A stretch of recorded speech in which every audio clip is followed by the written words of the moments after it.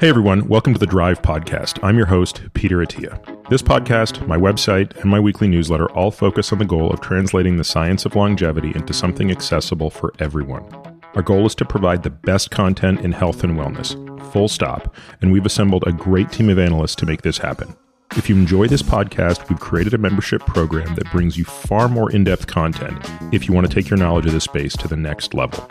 At the end of this episode, I'll explain what those benefits are, or if you want to learn more now, head over to peterattiamd.com/subscribe.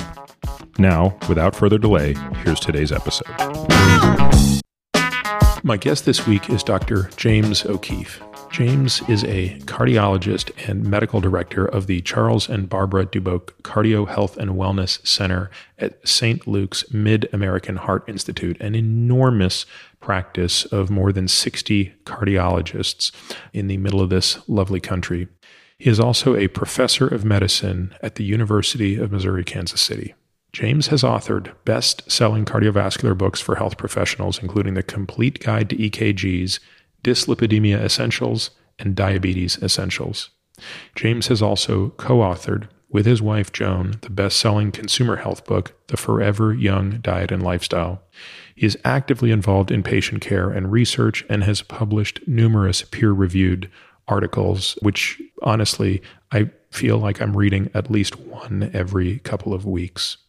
I came across James for the first time about 9 or 10 years ago when I heard him speak at a conference, and frankly, what he had to talk about just threw me back on my heels. And since that time, of course, we've become friends, and James is in many ways a mentor to me with all things that pertain to preventative cardiology. In this episode, we talk about a lot of things, starting with his background and how he made the pivot from going into interventional cardiology to now this much broader area of preventative cardiology. We get into some really detailed but very accessible physiology of what the heart does, how it works, and therefore how it's susceptible to disease. And then we kind of launch into some of the things I wanted to get to. I wanted to talk about the impact of exercise on the heart, both positive and negative. We go into that in exceptional detail. We get into the role of nutrition and specific nutrients such as sodium, magnesium, etc. And then we round the discussion out with a sort of tour de force discussion of many of the pharmacologic agents that some of you have probably heard of. And frankly, even, this discussion taught me quite a bit and actually invigorated my knowledge for this space. So I always enjoy talking with James, and I suspect you will all enjoy this episode very much. So without further delay, please enjoy my conversation with Dr. James O'Keefe.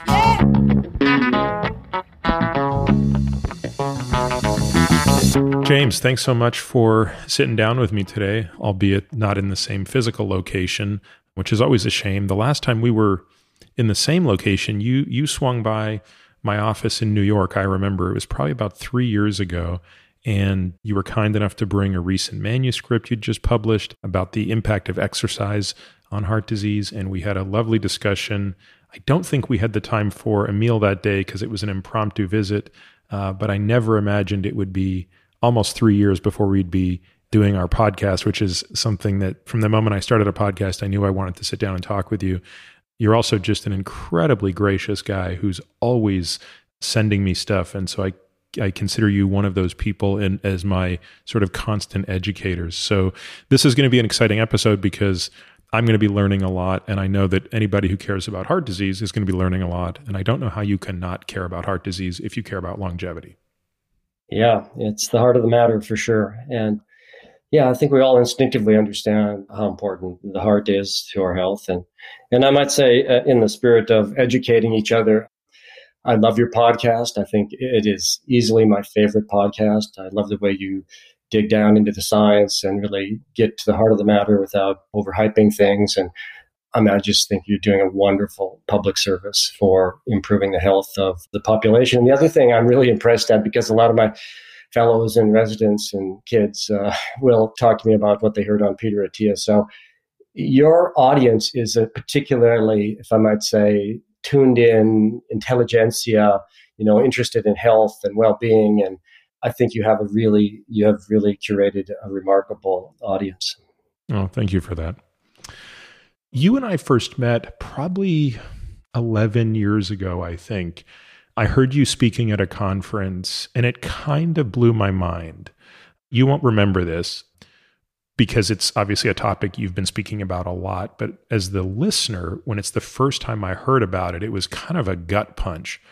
So it was probably 2011.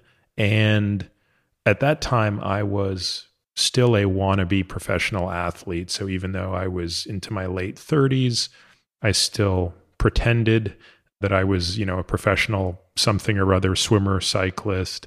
Incredibly high volumes of training, incredible intensity of training. I actually did the math for somebody yesterday, and I think I was probably on my bike at least, 20 to 23 hours a week, with, a third of that being at or above threshold. And you presented data basically suggesting that that was harmful, potentially, and that I may have actually gone too far, and I may have actually set myself up for cardiac injury later in life.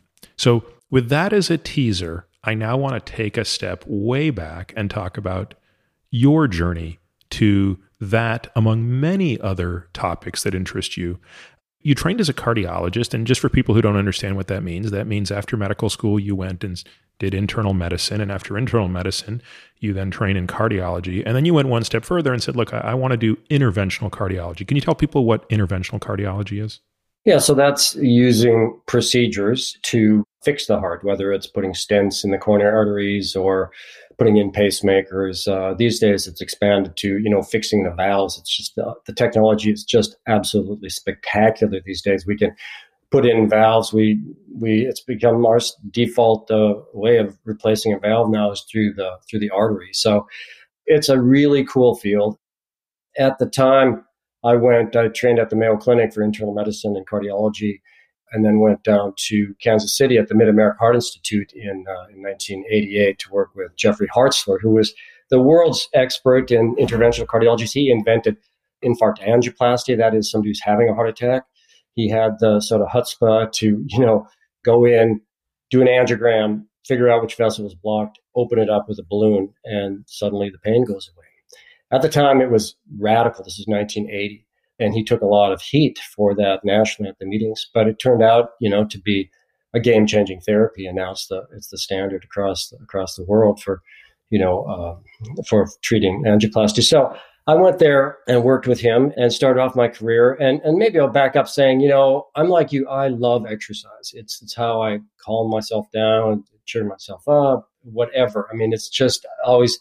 My kids say it's how I've been self-medicating my hyperactivity all my life. And there's probably some truth to that. And it turns out that exercise is good for ADHD.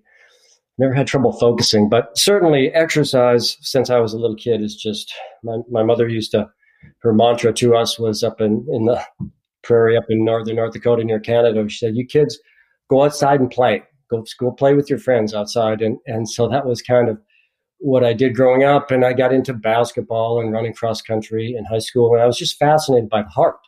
So I figured out I wanted to be a cardiologist when I was 13 or 14, just because I was fascinated with the heart. So back to, through my cardiology training and then doing interventional cardiology. And I did it for about a year or two. And then I realized this back in the night, then we're only doing balloon angioplasty. So we'd balloon dilate these vessels up in elective people who are having angina.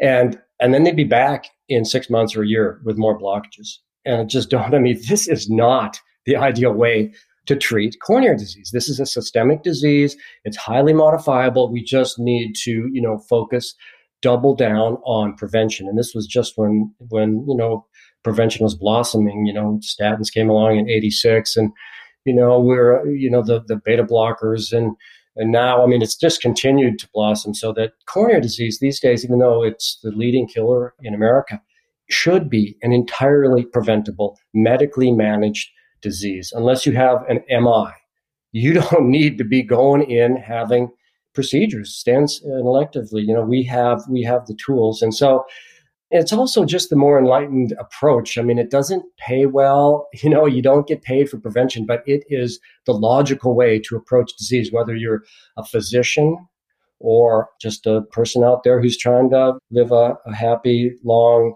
fully functional life. I mean, you want to be thinking proactively, and it is so effective. We know what works now, but we just have to kind of get people's attention and get them to change their habits lots of times. There's a lot in there, James. So let's kind of go back and hash some of it out. So the first thing you noted was that in its earliest renditions as a specialty, interventional cardiology basically had one tool, which was balloon angioplasty. And so as you explained, you're putting a very small catheter. Can you tell somebody how large a coronary artery is, just to give them some scale? So let's take the left main artery coming right off the aorta, right before it bifurcates into the LAD and the circ, right at that widowmaker location, which is named appropriately. How many millimeters is that in a normal, healthy 40 or 50-year-old? So that's typically about 4 millimeters, 4 or 5 millimeters, the left main coronary, so not quite half a centimeter, which is a third of an inch.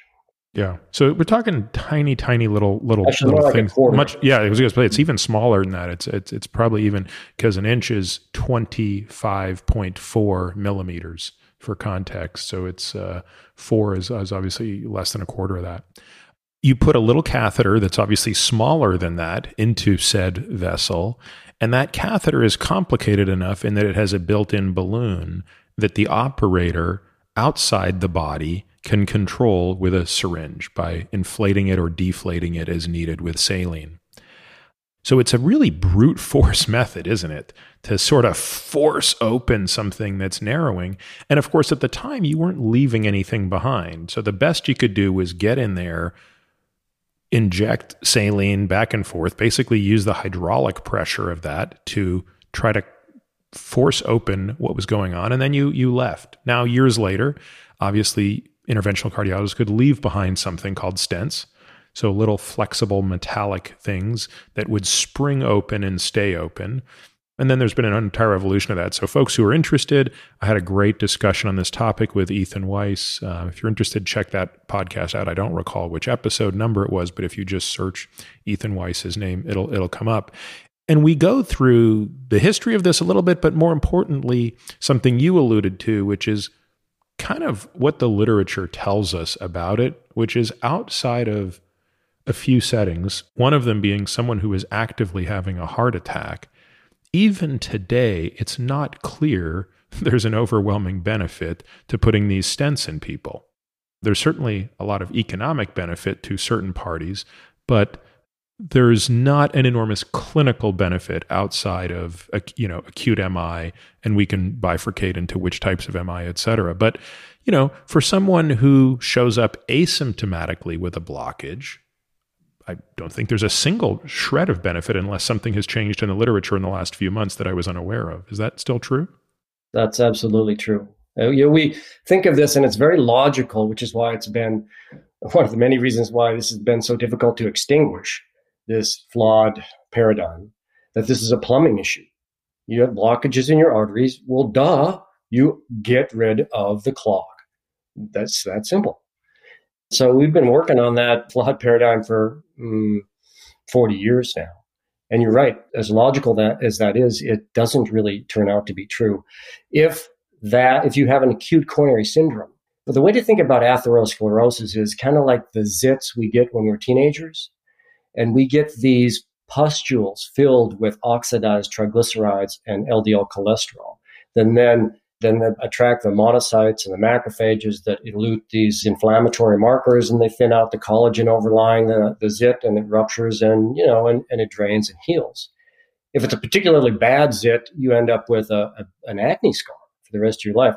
That same thing happens in your arteries. Underneath the skin of the artery, the inside skin, which is the endothelium, you form these zits, these pustules filled with nasty, yellowish, inflamed, and they get hot, they rupture, and instead of just draining, they attract thrombi because they think there's a rent, a hole in the vessel. So a thrombus forms with platelets and fibrinogen.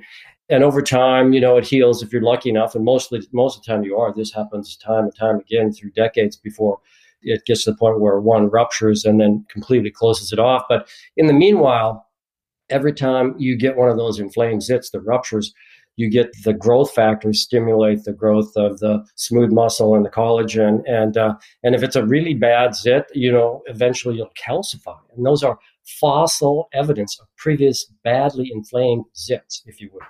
So this is like really everyday common stuff, but we know how to prevent it. But going in with a balloon and addressing one little area, and by the way, tearing it up even worse, it works if you're having a heart attack. But most of the times we can regress those plaques. We can melt the inflammation out of there with a lot of things. We can talk about diet and lifestyle and exercise and keeping the lipids down and the triglycerides down. And we can't make the acne scars go away. They're there forever once you have those calcium deposits. But we can pretty much make the risk go away. And that's why prevention is just so effective and so instrumental. Well, again, I think you said a lot there, and I want to go back because, first of all, I love that analogy. I've never thought of using acne as an analogy, and I think that's actually a more accessible analogy than the ones that I use. So I think with everybody listening to this, I'm going to declare that I'm going to start plagiarizing that. I hope you don't mind. What I find interesting, and I think it's important for patients to understand this, is the complicated biology of both the oxidative piece, the inflammatory piece, and how they feed off each other. And it is a bit of an irony, isn't it? That the body is actually trying to repair something. The immune cells, when those monocytes get recruited to the site of endothelial injury, and obviously when they translocate through the endothelium and become macrophages and start doing everything that you just described, which leads to this creation of thrombus, we would normally welcome that response elsewhere in our body, right? If you were, out in the field and you got cut, that's exactly what you would want to happen. You would want the immune cells to show up there to make sure there are no bacteria. And then you would want those thrombo cells to come and prevent you from bleeding. And so the problem is all of that stuff is happening in an area where you don't have a lot of real estate. You've got a few millimeters. And that's why it can obviously lead to this enormous problem. The other thing you said that I think it just can't be overstated is the understanding of what calcification means in that context. I had a patient I saw this week who, after some hesitation, finally agreed to have a calcium scan. He had very elevated lipids for a number of years, but they seemed to elevate more in the previous few years. He had been quite resistant to any medical management of that. And frankly, his other factors are really good. So this is a guy who eats very well, who exercises very well, is metabolically very healthy. So when he got the calcium score, it was about 100 and change, placing him between about the 75th and 90th percentile for age, located in 3 vessels. He was visibly alarmed, right? He said, this is really bad. And the stenoses in each of these by calcification were, in the ballpark of 30 to 50%. And what I tried, and I don't know if I explained it successfully enough to him, was, look, the 30 to 50% stenosis you have in that vessel is not the issue. That's a huge warning sign of what has been going on over the past decade. It's telling us that now is the time to act and add other agents to our toolkit for how we're going to prevent myocardial death. The analogy I use is it's like having bars on the window of a home. It doesn't tell you that there's a break-in that's about to happen. It tells you that you live in a very bad neighborhood and there's probably a break-in that took place at some point. Yeah, it's a great way to put it. And also, I'm glad that, and I know from our previous conversations that you're a fan of the calcium score. We call it CardioScan. We charge $50 for it. We use modern high-speed CT scans that give these really great pictures of the coronaries with a minimal dose of radiation. So men over age 40, women over age 60, I call it like the mammogram for the heart. I mean, everybody should have one, really, because you can have a lot of risk factors for, like, say, lung cancer. You might be a smoker and a family history and this, that, the next thing. But if we do a scan and see that you're growing a tumor, that's a whole different deal. And that's the way this is. As you point out, there's a lot of people who have high cholesterol and high blood pressure, bad family history, just a frightening array of risk factors. You do a calcium score on them and it's 0. And you say, wow, you've gotten through 53 years of life without making any hard plaque. So we're not going to we maybe don't need to use a statin on you. Maybe we don't. Maybe we can tolerate it. It seems like you're doing fine. On the other hand, there's a lot of people who have relatively minor risk factors that are growing plaque. And let's be clear, your coronaries should be soft and supple and smooth like they were like when you're a baby, when you're a teenager. There's no calcium in the coronaries normally. And you see people, I think the record I've seen is 13,500 for a calcium score. I mean, wow. I often show the residents, like we put the Hounsfield area of interest over the left main or the LAD, and it'll be 800 or 900. Then you go to their spine, and it's 600, 700. Their arteries are more bony than their bones. That's not a good thing. What is the youngest person, James, that you've seen a legitimate speck of calcium in? So something that's not an artifact of a score of 1 or something, but where there's actual calcification. Yeah, late teens, but that's really unusual. In the 20s, you start seeing it. And I might say that family history, when people come in, like the patient you described, they come in and say, why do I have this? I'm doing everything right. I said, well, you probably have a bad family history, right? Yeah, I do. Say, well, if you weren't doing everything right, if you were a smoker, you'd probably already have had a heart attack, So some of this is non-modifiable, but more and more, this is a highly modifiable process.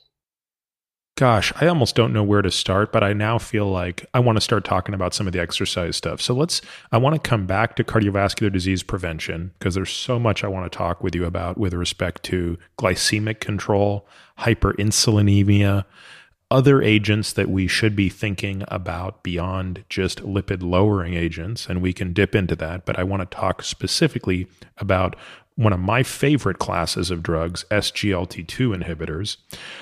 But before we do that, let's go back to circa 2011. James O'Keefe is up on stage, and he puts this graph up of a J-shaped mortality curve of exercise. Can you, and by the way, at this point, Peter Attia, sitting in the audience, has probably just finished a 4-hour bike ride, and he's proud of the fact that he kept his heart rate above 172 for half of that time. Can you walk people through basically, not that you remember that exact talk, but basically the thesis? Mm-hmm. It's a reverse J curve, actually, because if exercise were a drug, it would be the best drug we have for preventing heart disease. For that matter, for preventing dementia, preventing osteoporosis, depression, diabetes, obesity. It is a wonder drug if it were a drug. But like with any drug, you got to get the dose right. Say you're using carvedilol, one of my favorite drugs, and you give somebody who has AFib or recent infarct or high blood pressure, you give them carvedilol, but it's 1 milligram. You don't get any benefit, right? On the other hand, you give them 120 milligrams twice a day. So if you give them 100 milligrams twice a day of carvedilol, it's a disaster. Their blood pressure is going to be low. They'll feel terrible. Right. They'd have a hard time getting up off the couch. Exactly. Right. So it's kind of the same thing with exercise. And amazingly, the dose of exercise to get benefit is really small. 50% of Americans do no exercise. If they just got off the couch and went for a brisk walk, 15 minutes a day, they would get like a 30% reduction in serious cardiovascular disease, 15 minutes a day. Now, ideally, we say 150 minutes a week is sort of a lower limit benefit. But the point is that early steep limb of the survival versus exercise dose falls steeply. Your benefit goes down 30, 40, 50%. But then for the last uptick, the people doing the most extreme doses of exercise, you start to lose some benefit. And it's probably upwards of a third of the benefit. So people argue, well, no sense scaring people off of exercise. It's just sort of an encouragement to not exercise, knowing that if you overdo it, you could make yourself worse. And to be clear, it's only like 2.5% of Americans who are probably overdoing exercise versus at least 50% who are underdoing exercise. But still, it's a bit like just because 70% of Americans are overweight or obese. And it's like saying, well, we don't really want to talk about the dangers of anorexia because then, we kind of will sort of discourage people from not eating as much. It's the mirror image of this. But the point is, you can overdo exercise. And, it might be interesting. As just an example, I know that you swam the Catalina Channel like 15 years ago, right? Yeah. And I mean, that was a pretty amazing feat. So when you're sitting here talking to me and your heart is beating probably about 45 beats a minute and pumping out about 5 liters a minute of blood. When you're doing high intensity intervals, or when you're swimming across the Catalina Channel at, a fast rate, I mean, you did that 20 miles in like 12 and a half, 10 and a half hours. So actually, I think cycling is an even more amazing place to show that, because actually for the channel, I would probably, there's something about swimming where you're horizontal. I think your heart rate for very short distances can obviously climb like crazy, but I find on the bike, you would get the highest heart rate. So for me, the maximum area under the curve heart rate was a 1 hour time trial. So like a 40-kilometer time trial would be absolutely maximum heart rate. How fast would it be going? I have a slow heart rate all round. So my heart rate would be about 172 for that type of a race. For an hour. Well, it'd take you less than an hour, probably. Yes, exactly. It would take about 56 minutes, 55 minutes maybe. No, but that's a perfect example because it's not only high heart rate, but it's exercising under a load. It's like rowing. This is you're using big muscles. Your blood pressure is also probably 200. Your systolic pressure, your pulmonary pressure is probably 80, 60, 70, 80. Let's give people some metrics of normal. So for obviously doctors listening to this will know what we're talking about, but let's take a step back. So let's say my blood pressure I have pretty normal blood pressure. I'm probably about a 115/75 is my normal blood pressure. Can you tell people what that means, by the way? What do those numbers mean when you have blood pressure checked? This is just the pressure that is exerted to pump these 5 liters of blood around your circuit every minute. It takes that pressure to, that's the normal pressure to just kind of get that blood squirting around there. And then it comes back at only like 2 or 3 or 4 millimeters of mercury up from the legs.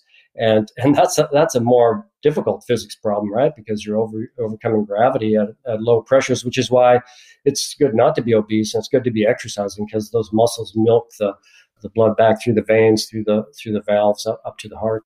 And those two numbers, of course, referred to as systolic and diastolic. The systolic is when the heart is squeezing. So during the squeeze of the left ventricle, the pressure at the tip of basically in the aorta, is 115 millimeters of mercury. Now, anybody who's ever mucked around with a pressure transducer will actually be surprised at how much pressure that is. That's a non-trivial amount of pressure. If you've had the luxury of operating on people, what 115, even a normal 115 millimeters of mercury is. That'll squirt across the room. Across the room. But the 75 refers to the relaxation phase of the heart. It says even when the heart is relaxed and in the what we call diastolic phase, receiving its blood supply, there's still quite a bit of pressure in there. 75 millimeters of mercury in my case. Because your vessels are nice and elastic. So, as it receives the bolus of blood, everything expands. And then when the aortic valve shuts, then those vessels, they rebound a little bit and they take this sort of pulsatile bolus flow and turn it to more of a laminar, less bolus flow. So that elasticity of the vessels are super important. Now you talked about my pulmonary pressures. What are my pulmonary pressures sitting here right now? And I'll confess to you, I have no pulmonary disease, though I've never had a Swan-Ganz catheter placed in me. So what would you assume my pulmonary pressures are? Oh, they'd be low, like 20, 25/15, something like that. Nice and low. Okay. So basically, that's the same exercise, but now you're in my pulmonary arteries instead of my systemic arteries. Let's just assert that my heart rate's 45 beats per minute. And you said my cardiac output is 5 liters per minute. So that means every minute my heart sends 5 liters of blood around my body. So I love that you brought up cardiac output, because I think that's the variable most people are sort of failing to appreciate how much that has to improve. So when a weekend warrior like me would try to do his best 1 hour time trial, or when the best cyclist in the world or the best runner in the world is, doing their most exerted thing, What's the variability or the range in cardiac output that we can see from best in the world to sort of weekend warrior to average conditioned person? Just by way of context, if you look down at your hand and make a fist, that's about how big your heart is. This is an amazing pump. So 5 quarts a minute. Think if you were, squeezing a bulb, 5 quarts a minute. 5 liters per minute. Yep. 5 liters per minute. It never stops. And a good heart should have about 3 or 4 billion beats in it without ever stopping. Okay. It's about a billion beats every 30 years, which is, for a math geek like you, it's kind of fun to think about, think about designing a lifestyle and exercise program to sort of minimize the number of heartbeats per year. Okay. And it does involve exercise, but it doesn't involve Herculean efforts of protracted exercise. All right. But a good athlete like you, an exceptional athlete like you go out and do that time trial, that 1 hour time trial at 175 beats a minute under load for an hour. You're pumping like 30 or 35 liters a minute. Think about that, 10 gallons a minute, like Lance Armstrong and those, the professional cyclists or cross-country skiers will get up to 40 liters per minute. You mistakenly referred to me as an exceptional athlete, which even at the time I wasn't. But yeah, when you do talk about the exceptional, when you talk about Lance Armstrong riding up Alpe d'Huez in 38 minutes, and it doesn't matter that he was on EPO. It really doesn't change the metrics of this. 40 liters per minute of cardiac output. To put this in perspective, James, I just love this so much because the only times I've ever measured cardiac output are in patients in an ICU. I mean, I can't count the number of times I've put a catheter into somebody's lungs to measure, and their heart to measure their cardiac output. But it's always been in the setting of a patient under critical care. And in that setting, it would be routine to see 2 and 3 liters of cardiac output per minute. And that's with every drug under the sun used to squeeze their heart. And to think that you and I have the luxury of sitting here without a single drug to increase the contractility of our heart, and we're at 5 liters per minute. And even a couple of old guys like us could probably go out and exercise and still hit 25 liters per minute. But that the best in the world can hit 40 liters per minute. Now, let's do some math. To get to that volume, flow rate really, their heart rate isn't making up the whole gap because cardiac output is a product of 2 variables, the heart rate and the stroke volume. Can you sort of explain how those play together? Well, right. The stroke volume is, your heart's a pump. And so, in between beats, it fills. So how big it can accommodate, how much volume it can accommodate with each beat is an important factor. And I remember Miguel Indurain had some studies done years ago, and his heart was basically twice normal size. So you get the heart rate up, the volume goes up, your arterioles and venules dilate up so that the resistance goes down. And the heart is actually not just a pump, but it wrings out the blood. It shortens and twists.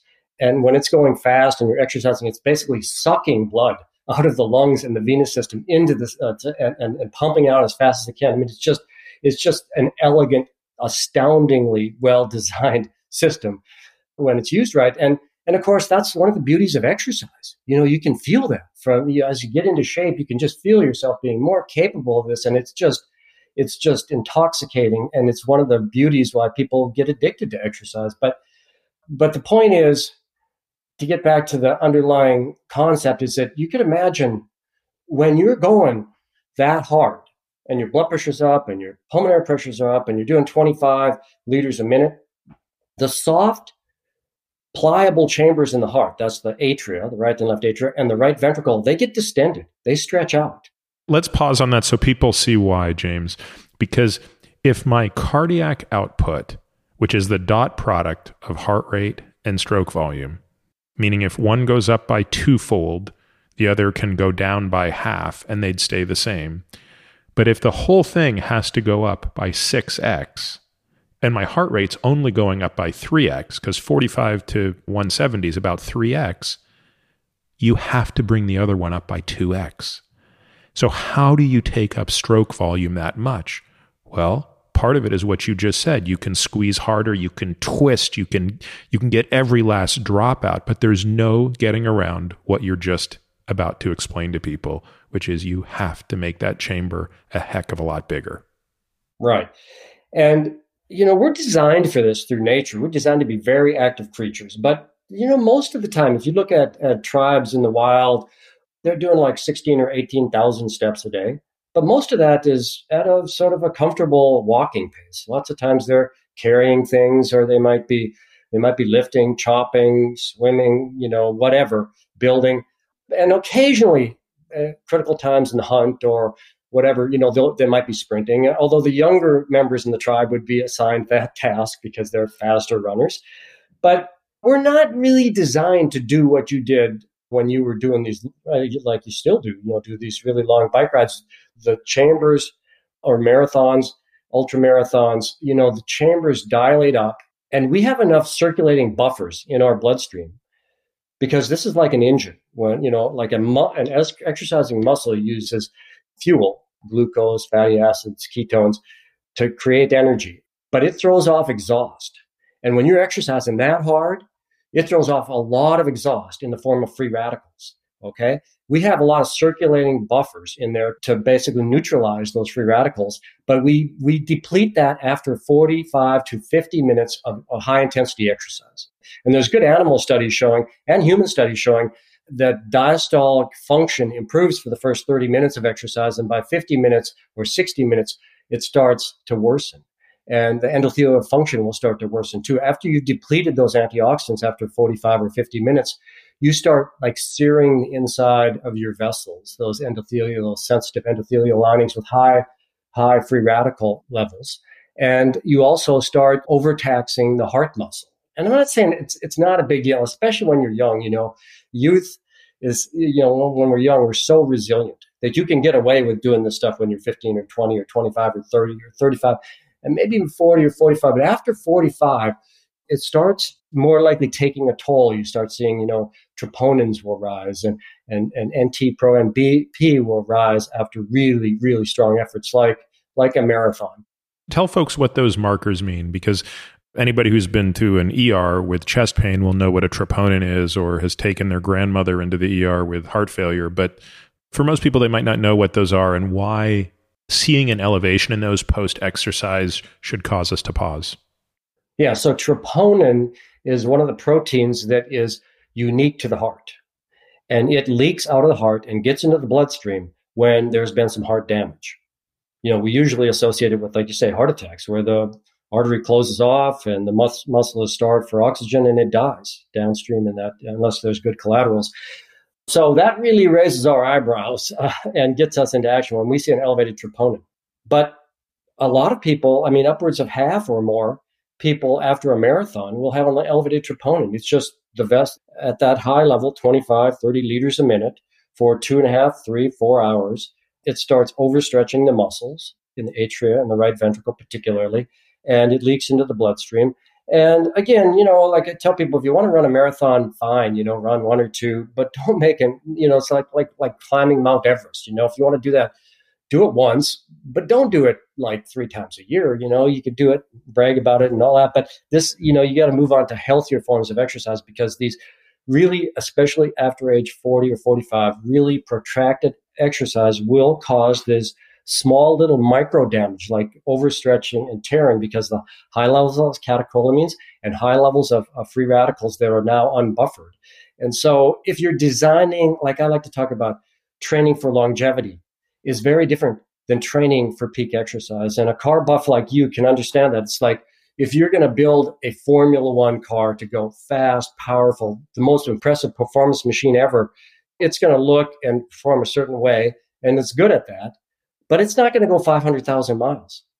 It's built for power and speed and performance now. Like a car that's going to go 500,000 miles, I don't know, it might be a Honda Accord that you're driving never more than 70 miles an hour, and you keep and maintaining it really well. And so the point is that you have to really focus on what your goals are. And our goals as an athlete is different than our goals for longevity and health and well-being. I love that analogy, and I appreciate you using it for me because you know how much I do love cars. In fact, I actually think I I made that comment to a patient this week using a Formula One car as the reference because, as you pointed out, James, these are cars that are built for each race, effectively. They'll go through 3 engines in a season. So everything about that is meant to extract the absolute maximum performance. I want to reiterate what you said. If your goal is to win the Ironman triathlon, nothing we're saying here should pertain to you. We're not going to tell you how to train for that. That is a remarkable feat. I mean, when I think about what it would take to go 7 hours in that heat to do what's involved in an Ironman, I can't fathom that. There's never a time in my life when I've even approached the level of raw performance that the winner of Ironman is going to take, or frankly, even somebody who comes in under 10 hours. But swimming the Catalina Channel in the dark, in 10 and a half hours, that is also a pretty remarkable feat that's way beyond what a normal person's anywhere capable of doing. Yeah, perhaps. I've never had to do all 3 at once. So when I was growing up, I was a good runner. Good is maybe a stretch. I was a decent, long distance runner. When I was swimming channels, I could swim for long distances. And then when I could time trial, I could time trial. But there's something about the Ironman or triathletes that can do all of those things simultaneously that's always impressed me. But my point is, you're bringing up the important distinction here, which is at some point an individual has to decide which master they're serving. Are they serving the performance master or are they serving the longevity master? And I think everybody goes through a difficult transition here. And I see this struggle with many of my patients, especially the former, exceptional athletes, or frankly, not even people who were themselves exceptional athletes, but people who have also become, I don't know how to describe it, but they've found a new sense of purpose through some of their athletic endeavors. And they've done their first marathon and they've thought, oh my God, this is really a great thing to do because there was a purpose, there was a goal, there was a training plan, there was a camaraderie that came through that. I got to do the thing, and now I want to do it again and again and again and again. And they've made a lot of friends doing it too, and it's a bonding experience, and there's a lot good about that. But I'll just interject my transitions because I played basketball, competitively at varsity in high school and college, and then for the first 2 years of college anyway, and then. Because I felt that exercise was so important to me, I made this mental note when I stopped playing varsity basketball that I would exercise pretty much every day because I knew it made me happy and healthy. So then I kind of got into running, then triathlons, and I did short distance sprint triathlons, but I hammered it. I mean, I trained really hard, and especially during my 30s up until my mid 40s. And I was pretty good, winning like sprint distances, in local races and stuff like that. But it was just the fun of the competition and the friends and all that. But then I started noticing when I'd go out, and also in the back of my mind, being a cardiologist, sort of thinking, being proud and happy that, that I'm capable of doing this, in middle age. But then I started noticing, like when I'd go on really hard rides and do those hard intervals, after I have this sort of vague sense of like aching in my chest. And sometimes I feel like I'm one of those people, maybe you are too, a lot of people who are athletic, you can feel like if I stop right now and be quiet, I could count my pulse, just feeling every heartbeat. And I could feel some ectopy, some PVCs or some PACs or 2 or 3 runs in a row of PACs or supraventricular tachycardia. And I thought, you know what? My heart is not happy about this, and it disturbed me a little bit. And I kind of checked a cardio scan. I had a little bit of calcium, 21. But then I thought about it. And I thought, this makes no sense. I mean, I'm thinking that if some exercise is good and moderate exercise is better, that extreme exercise is the best. There's nothing in biology like that, where the far extreme, it's usually moderation, and especially moderation in the context of what we are evolutionarily designed to do. And what I was doing for a 45-year-old was out of bounds with respect to what, my body was expecting. And so I started looking into this and talking to some of my friends and colleagues from around my practice and around the world, really, Peter Schnorr in Copenhagen, putting together some databases and showing that, in fact, and this is there in plain sight all the time, by the way, Paffenbarger, one of the godfathers of the exercise movement, in his study in the New England Journal of Medicine, pointing out in these Harvard alums that exercise improved longevity like 8 to 10 years.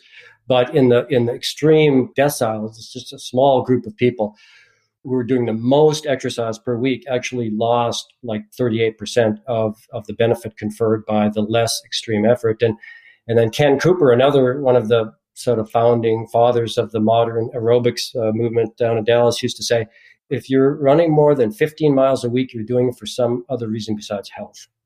So they recognized, and even Hippocrates 2,500 years ago said, if we could prescribe the right dose of exercise and nutrition, not too little, not too much, is the safest way to health. I mean, so this has been there right along that, even back 2,500 years ago, they recognized that it's not going to be sedentary, but you can overdo it. You can kill yourself with too much exercise. Let's go back to what you were talking about with respect to PVCs.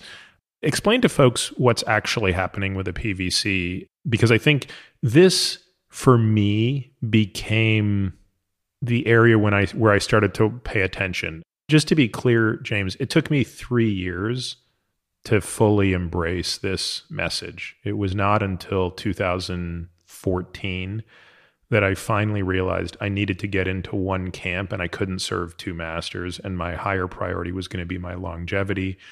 And that meant I was not going to do these crushing workouts anymore. My workouts were going to be geared towards what makes me live longer.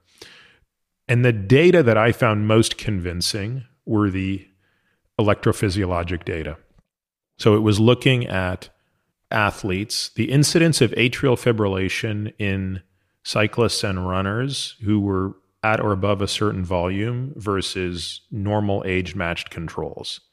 And yes, that's full of all the same problems and pitfalls that epidemiology was full of. But when the magnitude was so big, it was difficult to ignore. And if I recall, the magnitude was in the ballpark of about 7x. In other words, if you took, retired professional cyclists and you compared them to age-matched controls, and matched them in any way possible, these professional cyclists were 7 times more likely to have atrial fibrillation. Is my memory serving me correctly, or am I out to lunch on that? No, that's almost spot on. But also I point out that, the heart is very capable of healing itself, almost always. And so it's really these high volume athletes, high volume, high intensity athletes who continue to do it. All right, past, like into middle age and beyond are the ones I see these people all the time because I've written about this a lot. I see patients all the time who come in with AFib, and it's like 700% increased incidence of AFib, which is a really common heart arrhythmia where the atrial, where the rhythm arises, becomes disorganized and chaotic, and so it just scoots through the AV node into the conduction system down to the bottom working part of the heart rapidly and irregularly. And it's becoming more common all the time in America because it's common among older people, obesity, diabetes, sleep apnea, tall people. Too much alcohol can cause it. But one of the causes that we see is in people who are overdoing high intensity exercise. So yeah, you're right on there. I cut you off or rambled too long in my question, but tell people what a PVC is and why, and is that an early warning sign?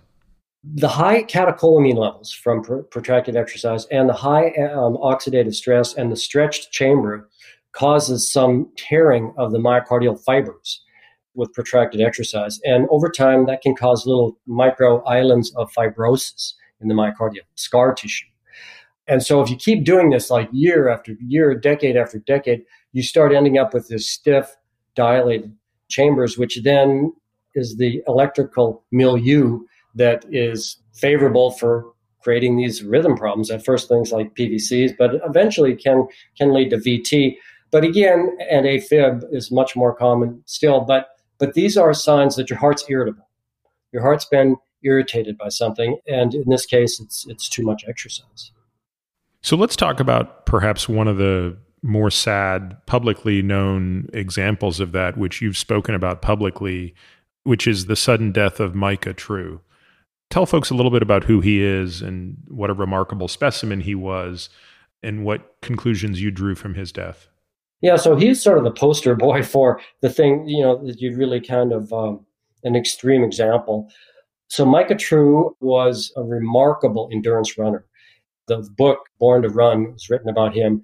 And he was kind of a hippie who sort of dropped out of society and decided to just become a runner. He went down to northern Mexico and ran with this tribe that has runners in it, the Tarahumara Indians. And he would run just remarkable distances and became sort of like an example of any this. He was in his 40s or 50s when this happened, but he was out for a run and he died suddenly. And they did an autopsy on him and he found this, dilated, scarred up heart, just what we were describing, the scarring in the atria and the ventricles, especially the right ventricle, interventricular septum.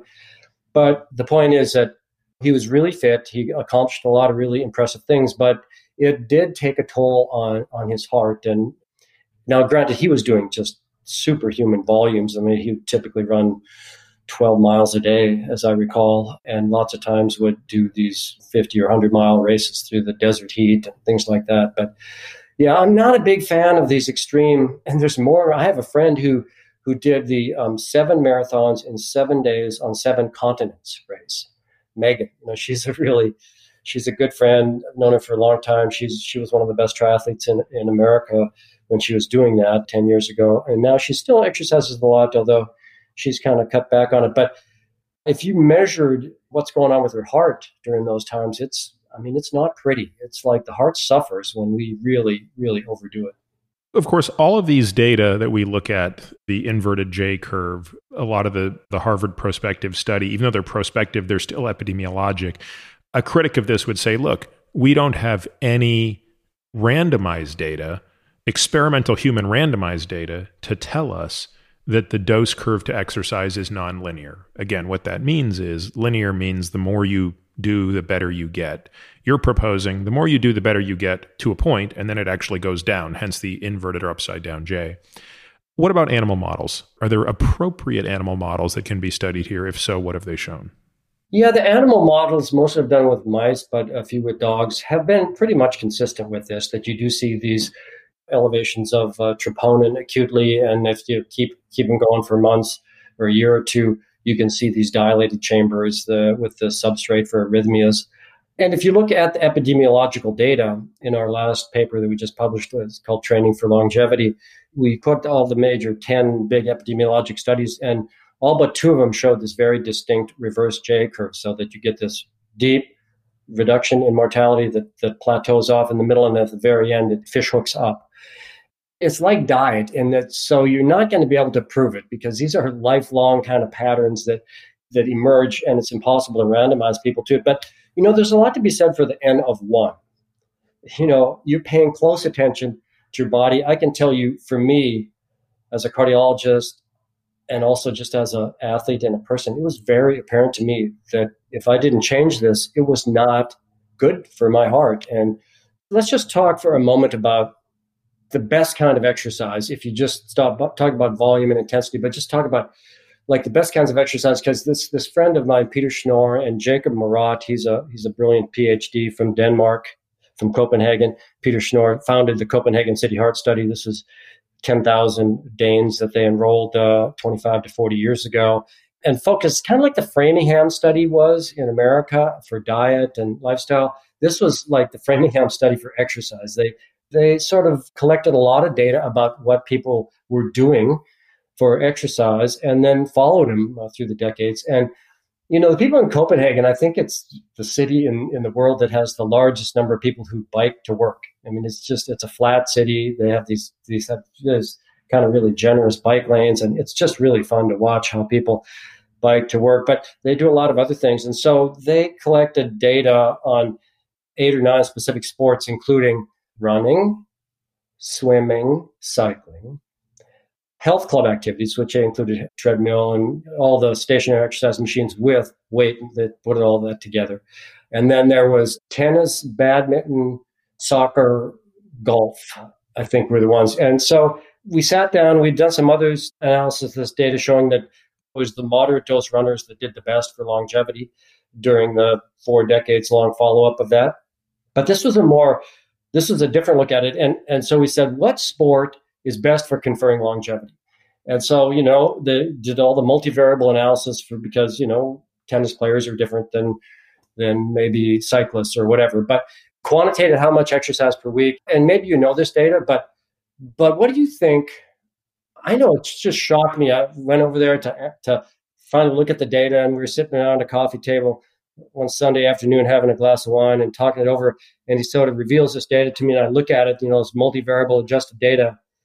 And I was really like speechless. I just thought, oh, what a waste. We spent all this time and this is nonsense. So what do you think came out as the least effective way for improving longevity compared to, say, sedentary population? I've read this, so I'll let you disclose both the best and the worst to people. Okay, so the worst was health club activities, and the best was tennis, followed closely by badminton, soccer, golf, and the middle three were like cycling, swimming, running. And that was like 3 to 4 years added life expectancy. Health club activities only 1.5 year life expectancy added. And those social sports, badminton, tennis, golf, I mean, it's easy to imagine soccer, but we're like 6 to 10 years added life expectancy, multivariable.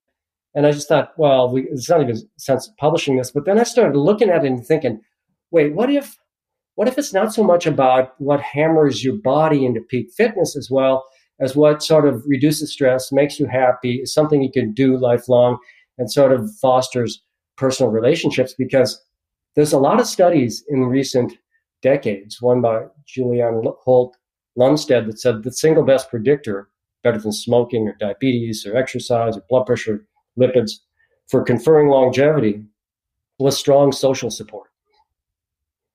Relationships are the key. And you kind of instinctively would understand that. But then I started thinking, well, particularly for us sort of like emotionally challenged gender, males, it's like we make friends at work, and we have our family, but lots of times we bond by playing. And when you think about the sports that were done playing were the ones that confer best longevity, and they're also the ones that sort of promote more social activity. So I think we need to change our mind around about what best exercise is. Not about, if you're training for longevity, take it down a couple notches, but also make sure that you have some play in your life. We played as kids. We need to be playing as adults even more, because it's so important, not only for social bonding, for stress relief, for antidepressant. I mean, I just think it's so important. Yeah, I think my reading of that was basically, look, there are a lot of variables that can't be teased out of any multivariate analysis or correction. But a couple things stuck out to me. One was, I think you're right. I think what tennis and golf, badminton, soccer offered that running, cycling, and swimming didn't to the same extent, on average, not globally, but on average, is you got to combine 2 medicines instead of 1. And you know better than me that 2 drugs are often much better than 1 to control blood pressure. So when you got to combine exercise with social interaction, it does better than just exercise. That's sort of the first thing I take away from that. The second thing I take away from it, frankly, is the challenge of doing any sort of large-scale study where you don't have a close ability to understand the intervention.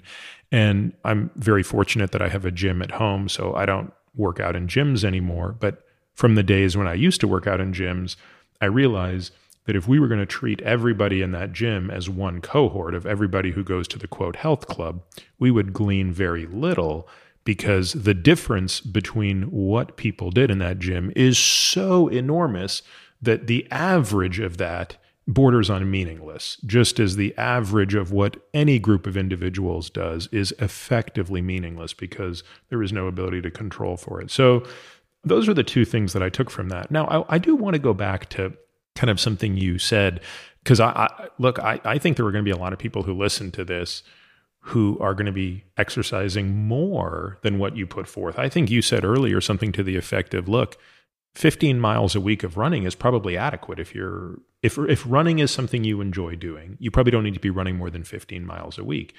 Well, I'll tell you this right now, my wife runs a hell of a lot more than 15 miles per week. So here's my argument to her to run less. It's, and I use economic terms, called opportunity cost. It's like, look, Jill, I know you want to run 50 miles a week, and I know if you had all the time in the world, you'd run 50 miles a week. But it comes at the cost of you doing not a single other form of exercise. No strength training, no rowing, know this, know that.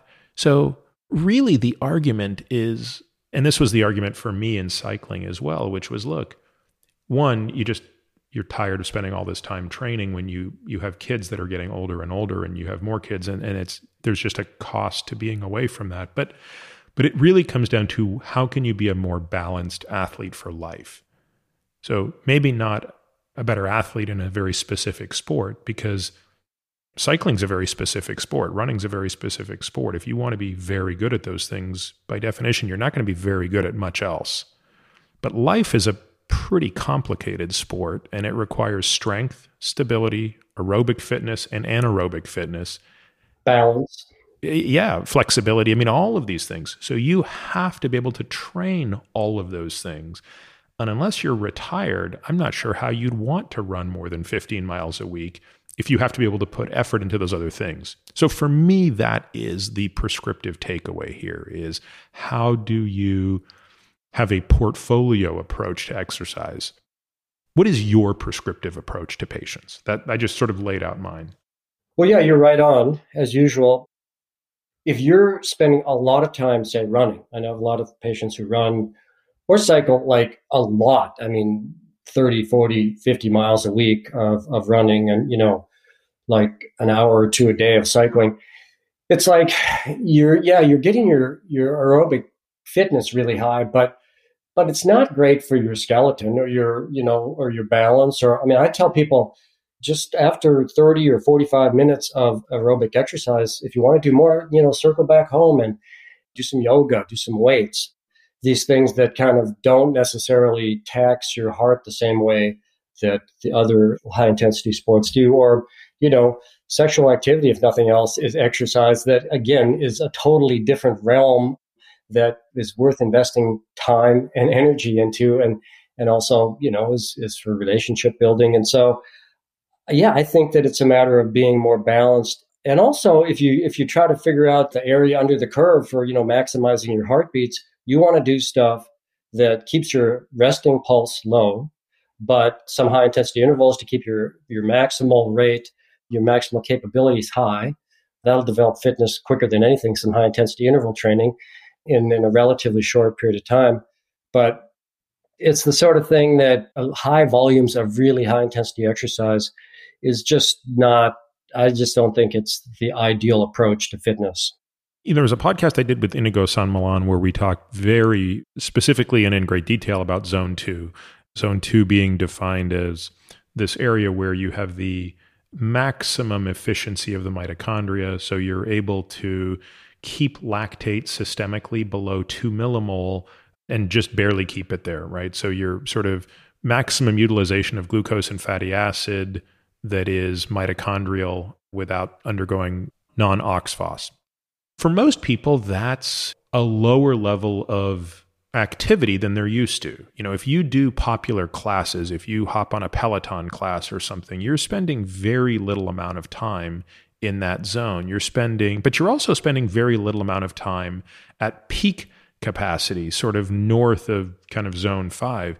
You're spending a lot of time in the middle. And I actually think it's that in the middle time that, unless you're an athlete who competes in the middle, is actually some of the least important areas to be training.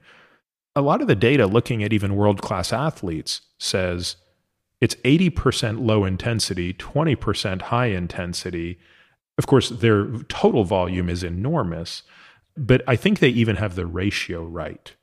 And yet I think most people don't have that ratio correct.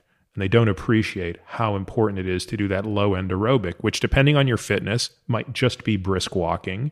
If you're a little fitter, it might be, again, zone 2 level of fitness. One of the things, as a cardiologist, people are always asking me, so what should my heart rate be? What's my training zone and all that kind of stuff. And for most people, I tell them, I wouldn't pay much attention to your heart rate. I mean, except for the fact that I love activity trackers and, that they could track the pulse and stuff. But I think the most important parameters about pulse are what your resting pulse is. We want to get that nice and low. We want heart rate variability. We want that to be more variable when you take slow, deep breaths, which is why meditation or yoga is a really good thing to add to somebody's fitness regimen. But With respect to trying to, get your heart rate maxed out, it's like there's a recent study showing in middle-aged adults looking at life expectancy as a function of number of steps taken. And people compared to people who are less than 4,000 steps a day, people who are getting 8,000 steps a day had a 50% reduction in mortality during 12-year follow-up. And people who are getting up to 12,000 steps a day, that was the peak. I mean, it plateaued there. Above that, it didn't go down further, but there was a 67% reduction in mortality. So, like, you can get pretty much the full benefit of exercise with just a lot of steps, and most of those being walking. I would agree that you want to add some higher intensity interval, but it doesn't take a lot. I mean, like if you look at running, 5 miles of running a week will give you the longevity boost from running that's almost as good as it gets. One of the questions patients ask me, and I don't really know the answer, I'm hoping you might, is how much resting heart rate is a function of fitness versus genetics. So sometimes, because now a lot of our patients do use tracking devices, and they often report your lowest resting heart rate overnight, which would really be your true nadir. And I have some patients who say, gosh, mine is 57. Why is it not 47? And I really don't know how much of that is their exercise versus, look, some people just have different size engines that rev at different levels. For example, I've always had a very low heart rate. So nowadays, my overnight resting heart rate might be in the low 40s. But when I was athletic, when I was very fit, I would wake up with a resting heart rate in the mid 30s. So actually, I have a pretty high heart rate relative to my baseline now. But I've also never had a very high peak heart rate. So, I've just always thought of myself as having more of a diesel engine. I have to believe that's somewhat genetic. So what is your view around resting heart rate, given that it is a metric people are becoming more and more aware of? So for one thing, females tend to have higher heart rates than males, even at equivalent fitness levels. And that being said, resting pulse is a much stronger predictor of mortality. Lower is better in that regard. Lower pulse, better longevity in males than in females. Males with a resting heart rate above 85 is not a good place to be. Some of it's genetic. And as people get, into advanced years, some of it's disease, sick-sinus syndrome, where your pulse just slows down because, the engine's wearing out and they need a pacemaker. But most of the time, it's a function of, well, for instance, like alcohol. The more alcohol you drink, the higher your pulse will be, your resting pulse. Stress, sleep problems. There's a lot of things, but it's generally a pretty good marker of fitness. And so, like a lot of things, rather than worrying about how you compare to, your buddy you're working out with, is how you just compare yourself to you and keep track of your pulse. And you'll notice that when you get into a rhythm, like for instance, one of the reasons I love watching my resting heart rate, and I'm kind of like you, it runs, 42, 44 most nights. And if I get overtrained or underslept, I've been on call, been under more stress, been traveling too much, it'll start raising up to, 47, 48, 49. And if you pay close attention to it and use that as feedback, it's a really great way to tune your lifestyle to get into a cardioprotective zone. And it involves the right amount of exercise and the right amount of sleep and not too much alcohol and some, plenty of downtime and play and those sorts of things. How much do you see patients' resting heart rates improve with appropriate exercise-based intervention? So when you take patients who are underdoing it, which, as you said at the outset, we shouldn't lose sight of the fact most people are underdoing this drug called exercise. But patient shows up with a resting heart rate of 75, who's otherwise quite healthy, has a CAC, their score places them at the 50th percentile. They're in no grave or acute danger at all, but they say, Dr. O'Keefe, I'm here to get serious about this. I want to bend the arc of my life. I'm 45 and this is the time to really pay attention, even though there's no heart attack in the next decade of my life at all. And you say, look, I want you to do X, Y, and Z. Is there an expectation that their resting heart rate is going to be 55 one day? 55 only if they get really serious about, say losing 30 pounds and getting fit from unfit. But more typically, 5 or 10 beats per minute is not uncommon. And you're happy with that? That's a positive sign to you? Oh, absolutely. And of course it goes along with their waistline coming down and their blood pressure coming down. And their triglycerides lower and their A1C lower. So, these things tend to move in tandem when you kind of dial in your lifestyle and diet and exercise program to that sort of ideal zone. Well, let's pivot then and talk a little bit about nutrition. Gosh, there are so many places to go on this, but something you've written extensively on is the relationship between diabetes and cardiovascular disease and what can be gleaned from that as a model for studying a disease. So tell folks a little bit about that work. Well, this is another thing that I sort of paid attention to in my diet. And, back when I was in medical school in the 80s and my training in the 80s. And that was the time when, the Pritikin diet and a low-fat diet was all the rage. And unfortunately, that took a long time to extinguish that. But I started following that pretty closely, and it was a disaster. It's like my triglycerides went from 80 to 300, and my HDL went down from 50 to 33. And I just thought, and I was getting skinnier, and, my athletic times weren't better. And in fact, they were worse, and I wasn't feeling that good. And I thought, this is not the right diet. How restricted were you? Well, for instance, when I was at 20 something, so I'd go out to eat with friends, we'd be eating pizza and I'd take off the toppings and just eat the crust, and then for a while, then I kind of got into the sort of keto phase, and I would eat the toppings and throw away the crust. And then I figured, yeah, pizza probably just not worth eating at all. So, and I'd eat lots of white rice and, and try to minimize fat. And then I realized, you can't generalize. For one thing, that's a disaster and it's played out on a population-wide level in America. That kind of diet, makes us fat, belly fat, triglycerides are up, diabetes rates are up. It makes you hungry all the time. It is not the right diet.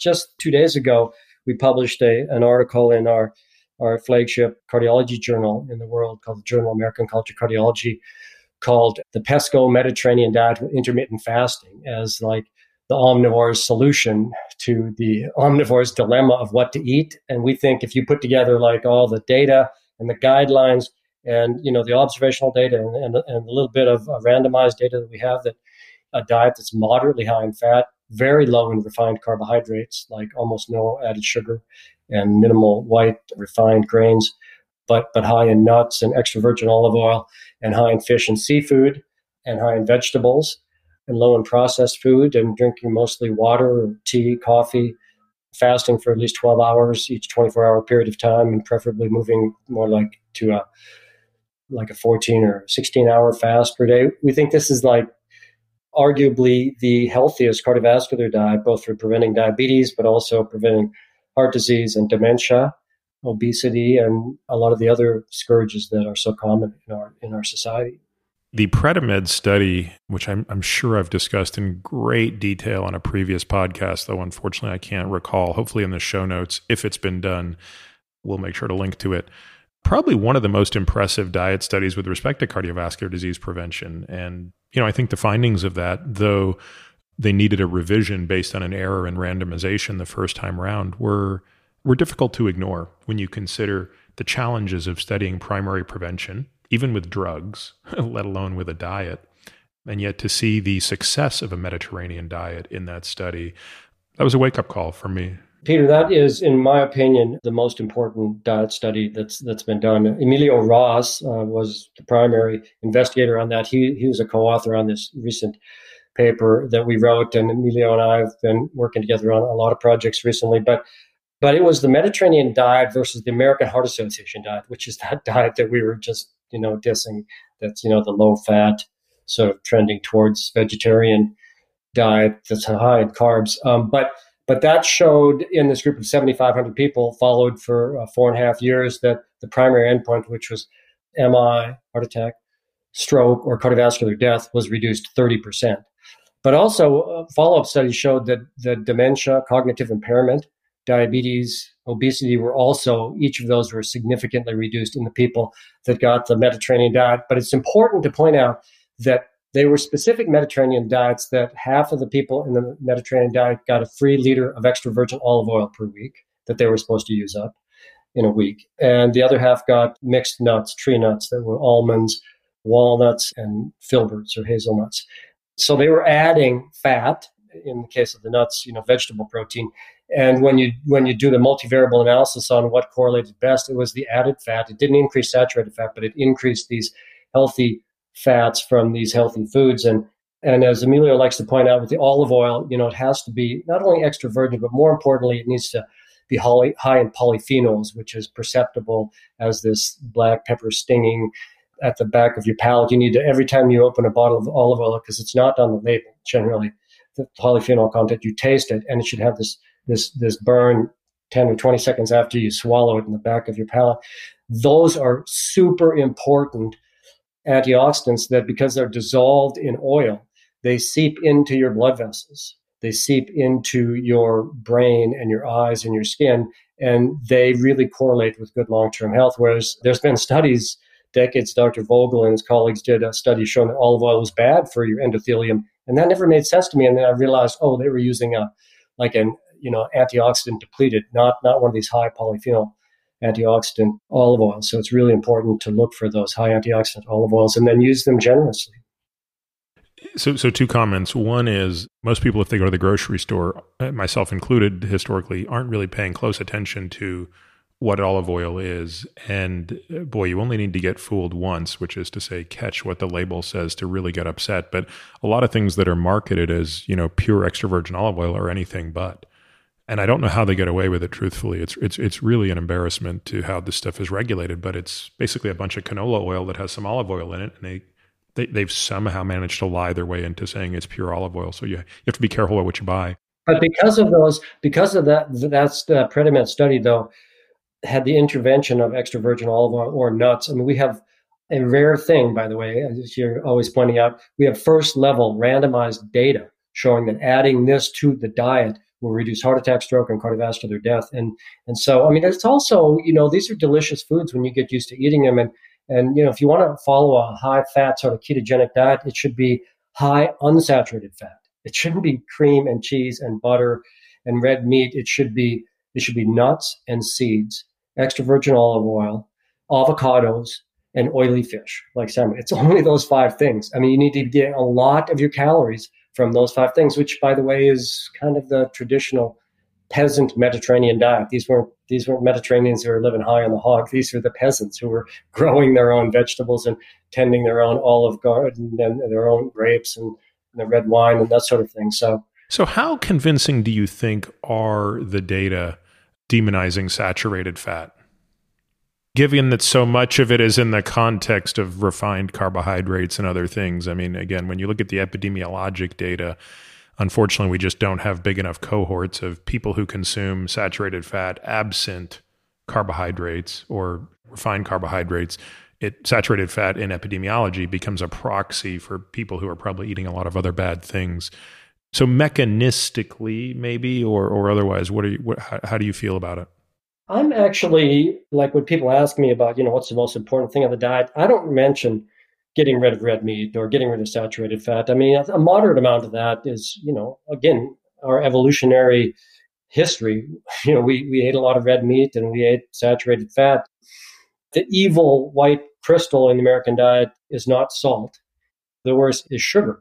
And sugar and refined carbohydrates are by far the absolute worst dietary villain. Saturated fat, a little bit of butter is not going to kill you.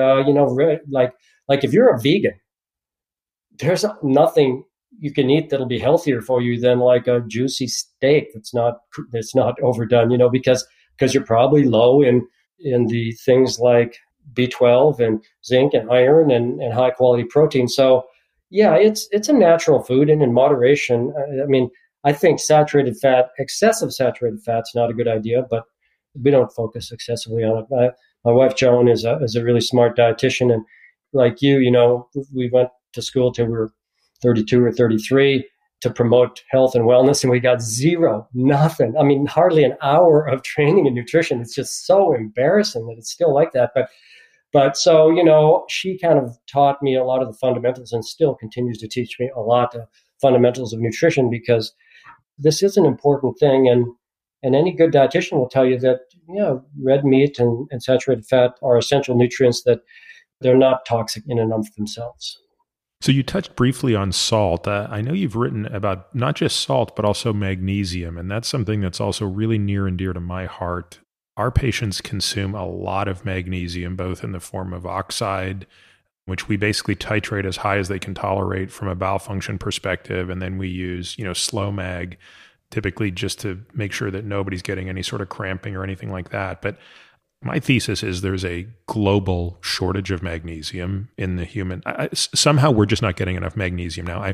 I don't know why that's the case, but my proof for that, if that's too strong a word, is that when you give people back on the order of 2 grams of magnesium a day, they always feel better.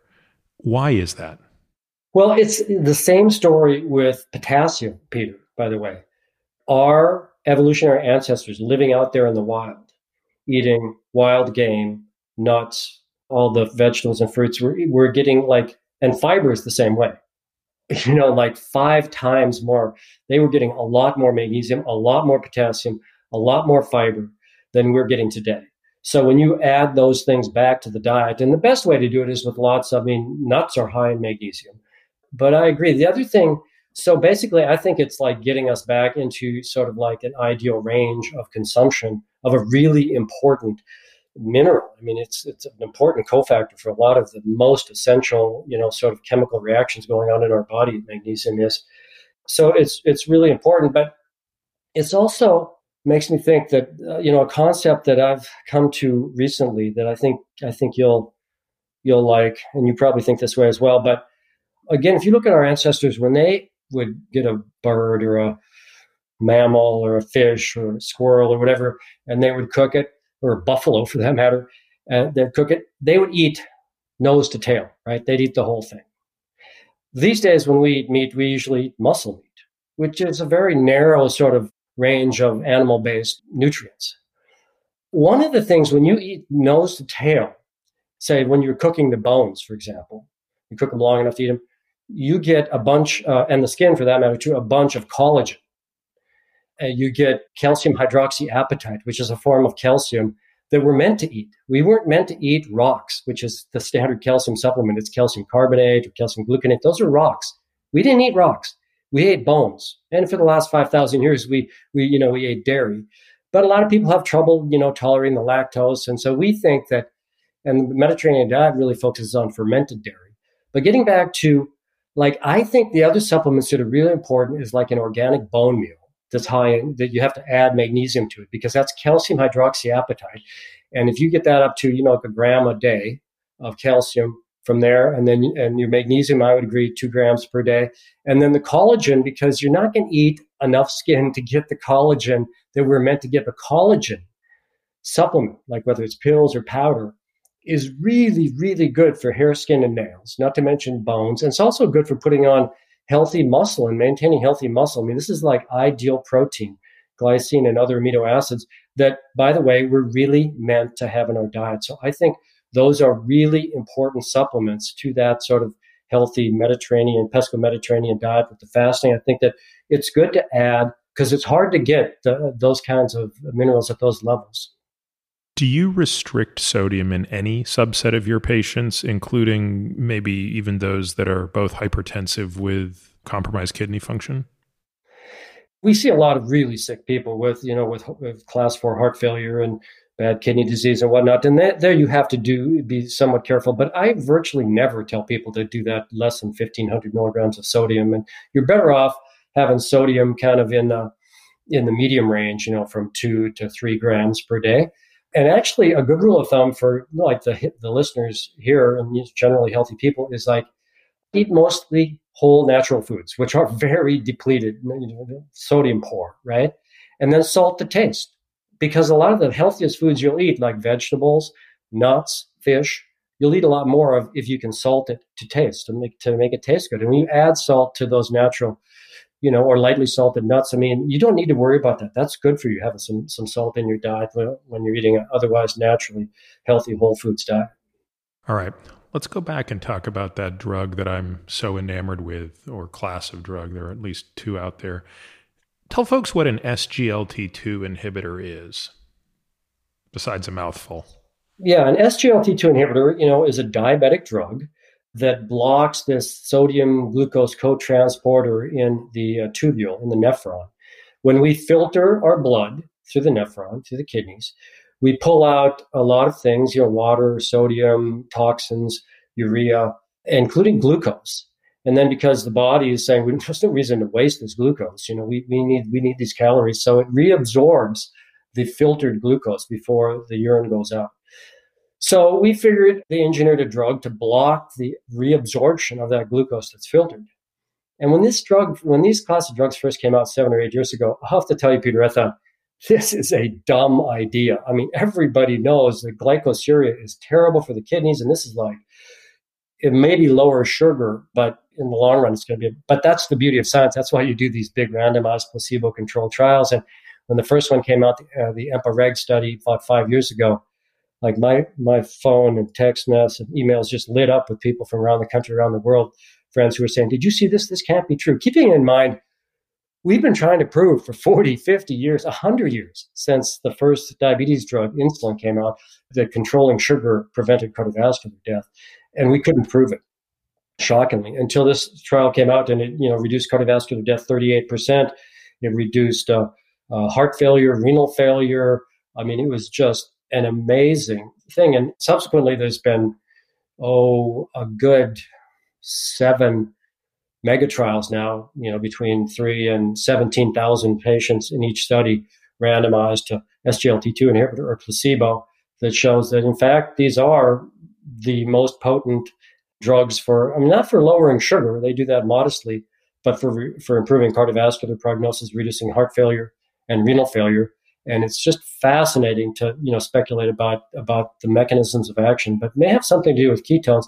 But the most shocking thing about this, that's really blowing the lid off this, is that these drugs reduce things like heart failure, deaths, heart failure occurrence, and renal failure in people without diabetes as well as with diabetes.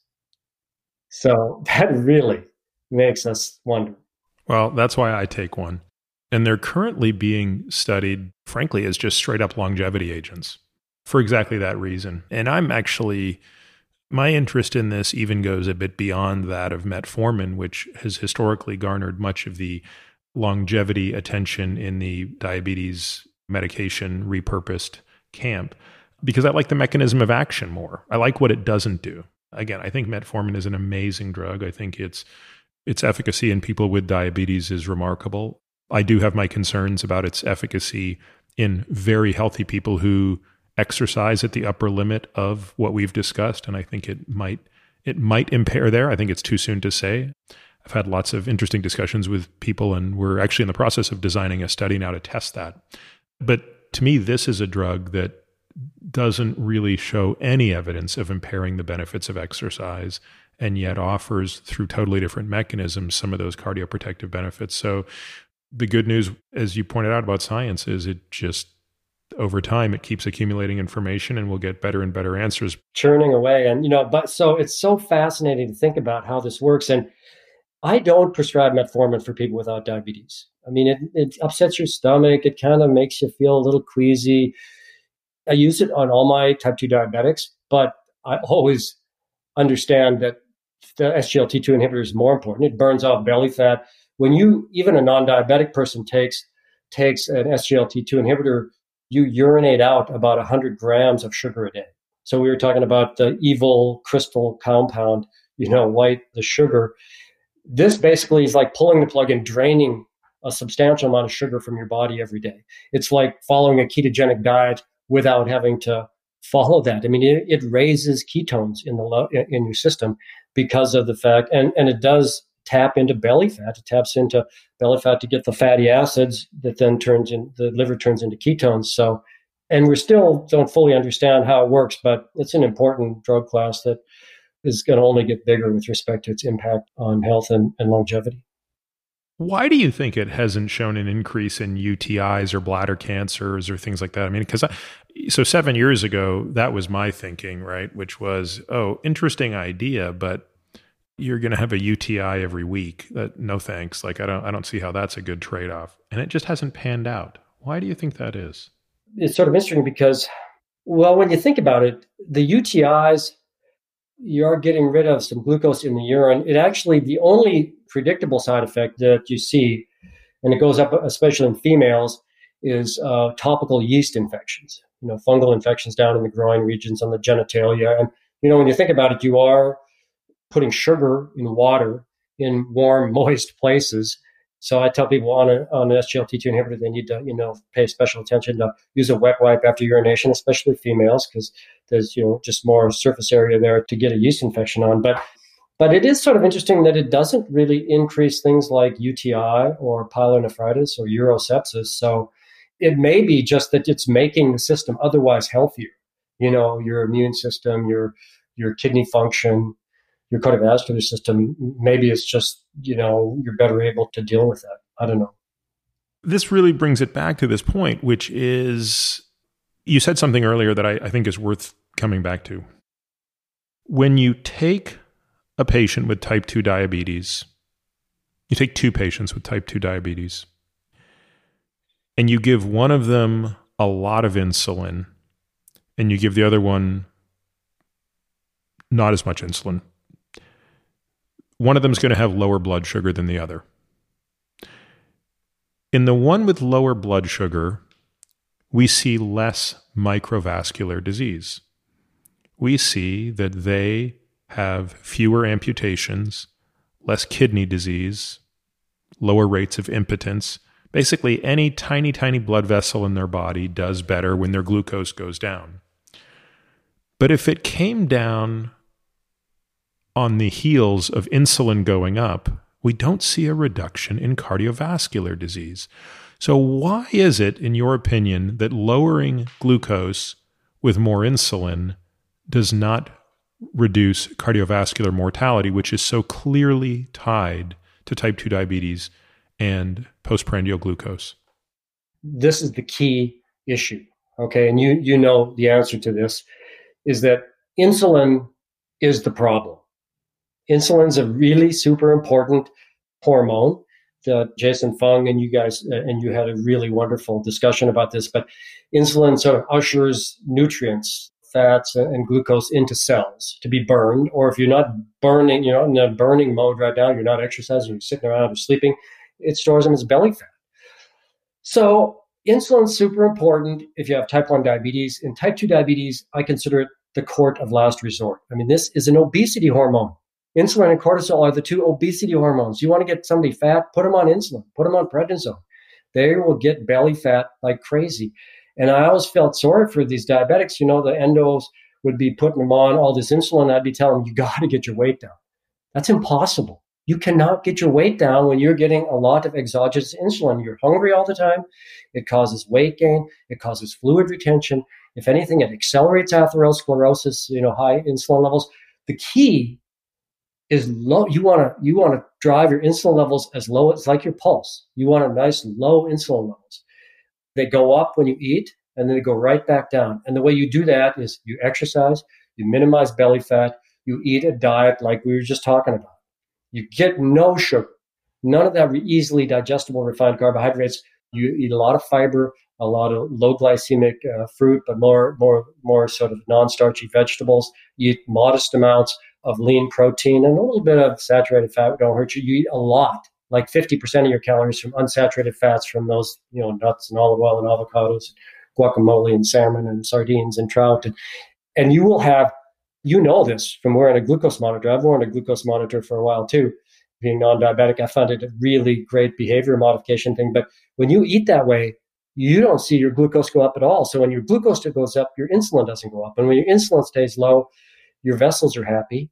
You're not putting on belly fat. We wrote an article called, insulin is a cardiotoxic medication. I mean, we want to minimize the amount of insulin. Unfortunately, these new drug classes, SGLT2 inhibitors, GLP-1 agonists, that's semaglutide and dulaglutide, there's a couple others. These two together, along with metformin for diabetics, amazing drugs. They all lower insulin. They all reduce fat, belly fat, and they all improve cardiovascular prognosis. And by the way, a lot of it has to do with the effect on insulin. Tell folks how the GLP-1 agonists work. We might as well round out that trifecta. Yeah. So GLP-1 agonists work by supplying a hormone that tends to wane in people as they develop type 2 diabetes. This is a hormone that tells, after you eat, it tells the pancreas to give a shot of insulin. And when you're not eating, it also it shuts down glucagon production in the liver. So you're making less glucose, gluconeogenesis, when you don't need to be. And that's part of the problem when you're eating this junky diet. You get these incretin levels get low. You get this gluconeogenesis. So you wake up in the morning, even after not eating for 8 or 10 hours, and your glucose is high because you're making glucose when you don't need to be. So this basically restores a hormone that is low, and it sort of balances out, kind of lowers fasting insulin and raises postprandial insulin. And incretins also slow bowel motility so that it slows absorption, so you don't get the big spikes in glucose, and actually, kind of makes you feel full faster. So these are wonderful drugs for weight loss. I'm using on some of my patients now, high-dose semaglutide, and it'll lose up to 10% body weight in a very safe way. I mean, even in non-diabetics, very safe way to get your weight down. And I'll combine it with SGLT2 inhibitors in non-diabetics. It works. It reduces cardiovascular risk. People on GLP-1 agonists tend to complain of when you first start it and when you dose titrate it every week, some constipation and or nausea, but those go away with time.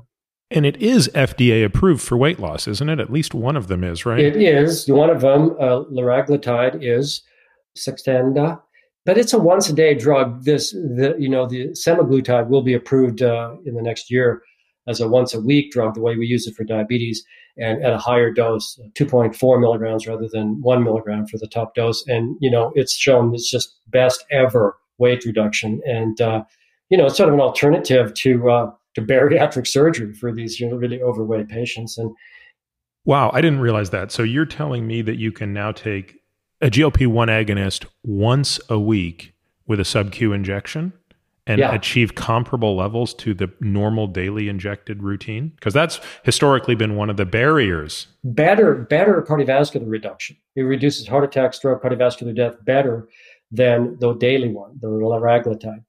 These are also revolutionary drugs.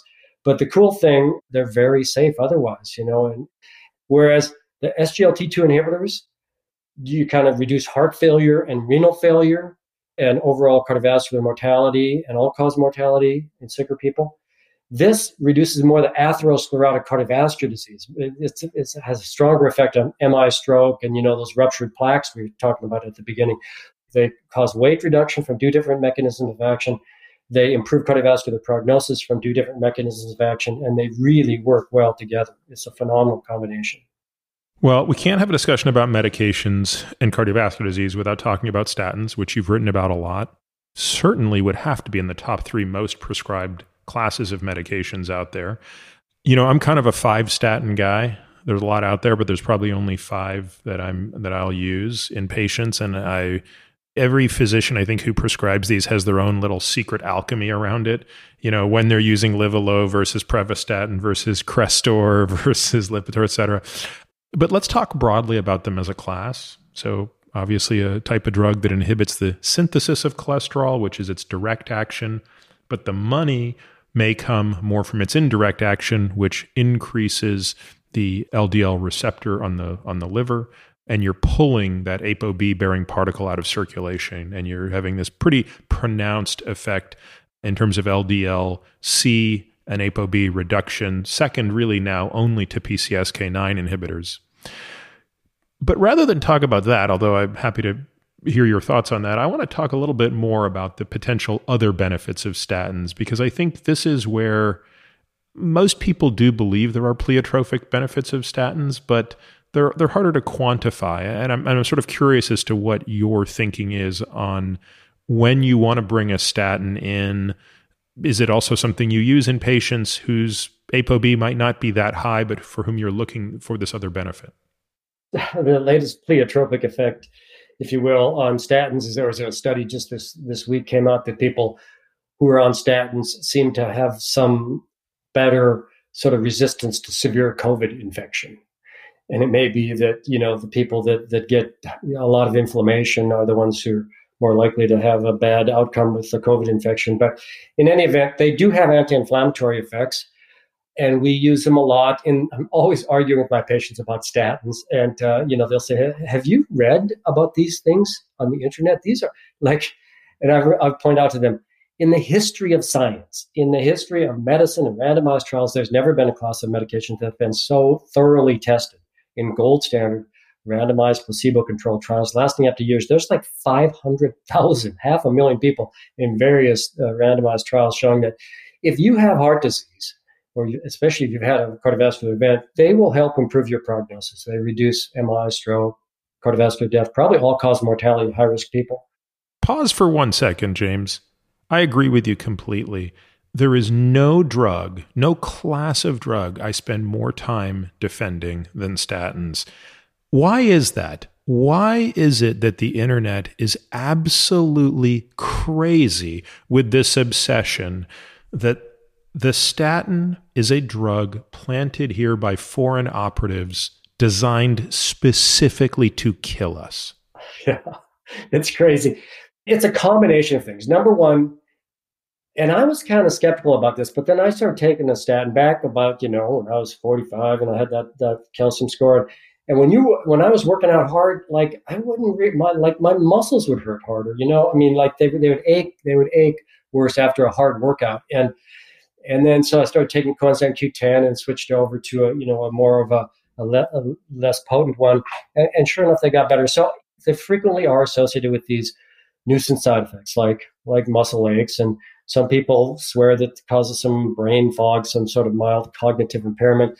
But a lot of it too is sort of the nocebo effect, the voodoo effect. They read about this in and there's all sorts of people, trying to capitalize on selling people alternatives to statins. That being said, I argue with people about statins who really need them.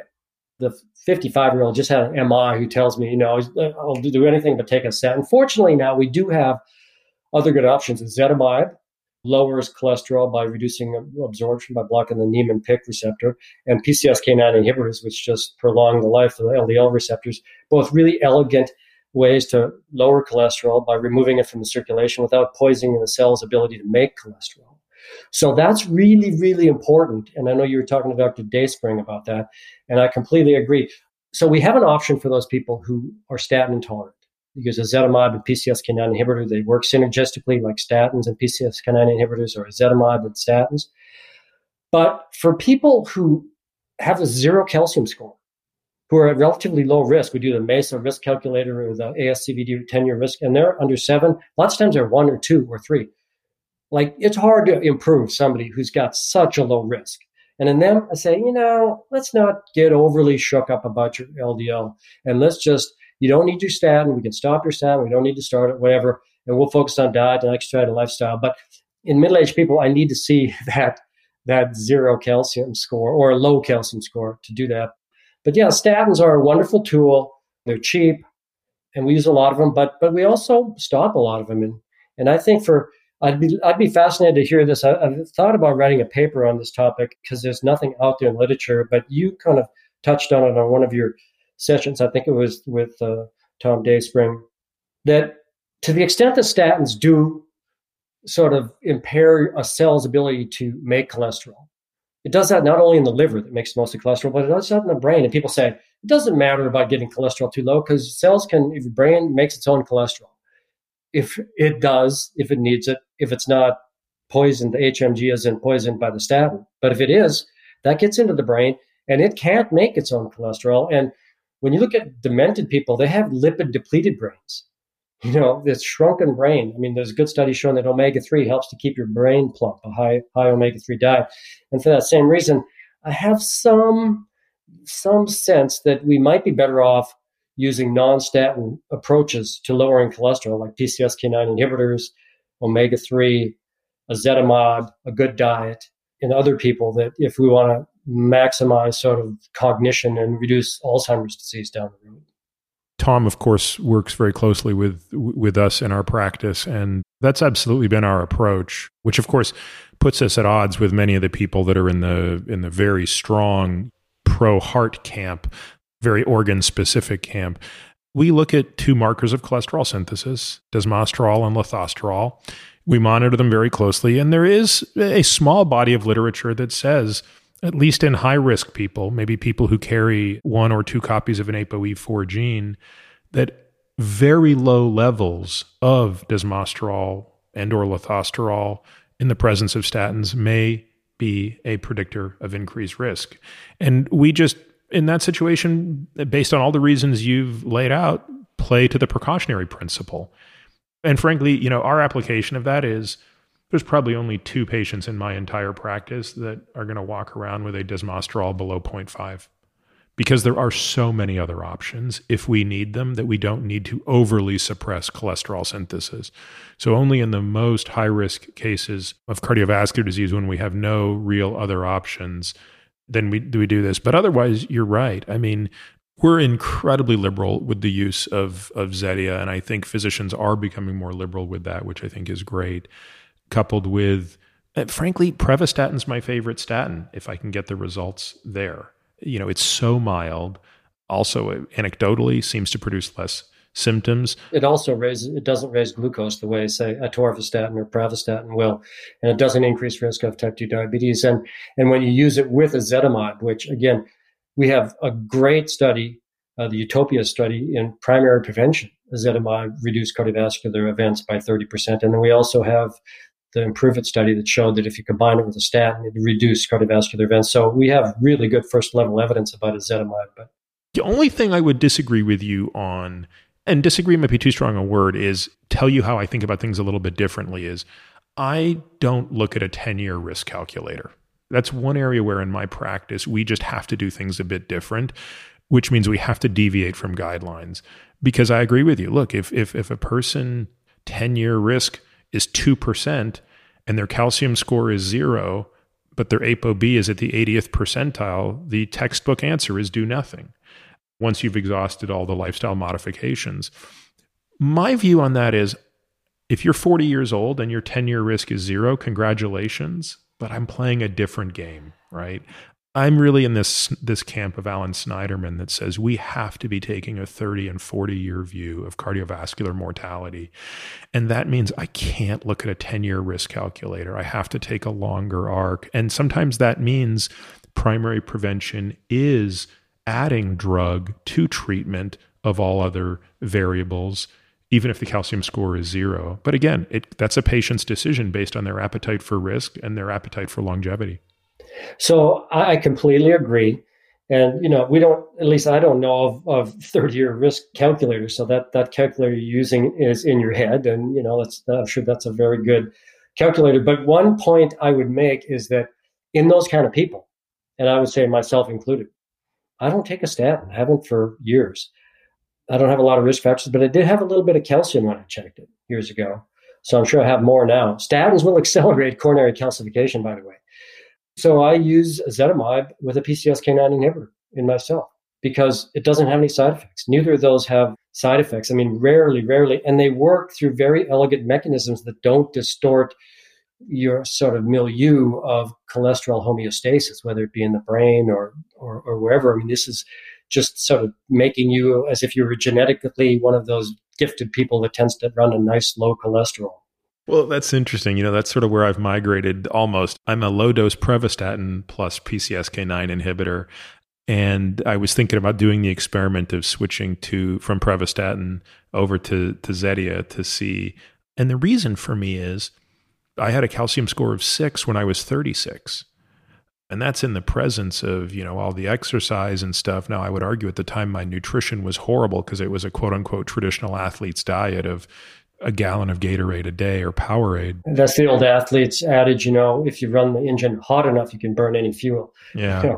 But Peter, I would say, you said, calcium score of 6 when you were 36, despite your exercise, I would say maybe because, when you're swimming 20 miles overnight, like you were hammering, and really intense exercise will accelerate coronary calcification. Yes, I have actually thought about that, and I repeated the calcium score in 2017, so that would have made me 44 or whatever. It was 0. Wow. Now, it's very interesting because, as you know, that a calcium is score super rare, by the way. Yeah, well, and I talked about this at length with Bob Peters, who is I think Bob Peters and Steve Wolf are hands down the best cardiac radiologists in New York City. And so I had a CAC and CTA done with them. Incredibly low radiation, by the way, 2.2 millisieverts for a CTA and CAC. And the question was, hey, is it an artifact? When you have a calcium score go from 6 to 0, are we just sort of missing it? Because there was still a little blip in the endothelium of the LAD in that 2017 study. It just didn't register as a full calcium. So I'll probably go back in a year and just repeat the CAC because I am curious.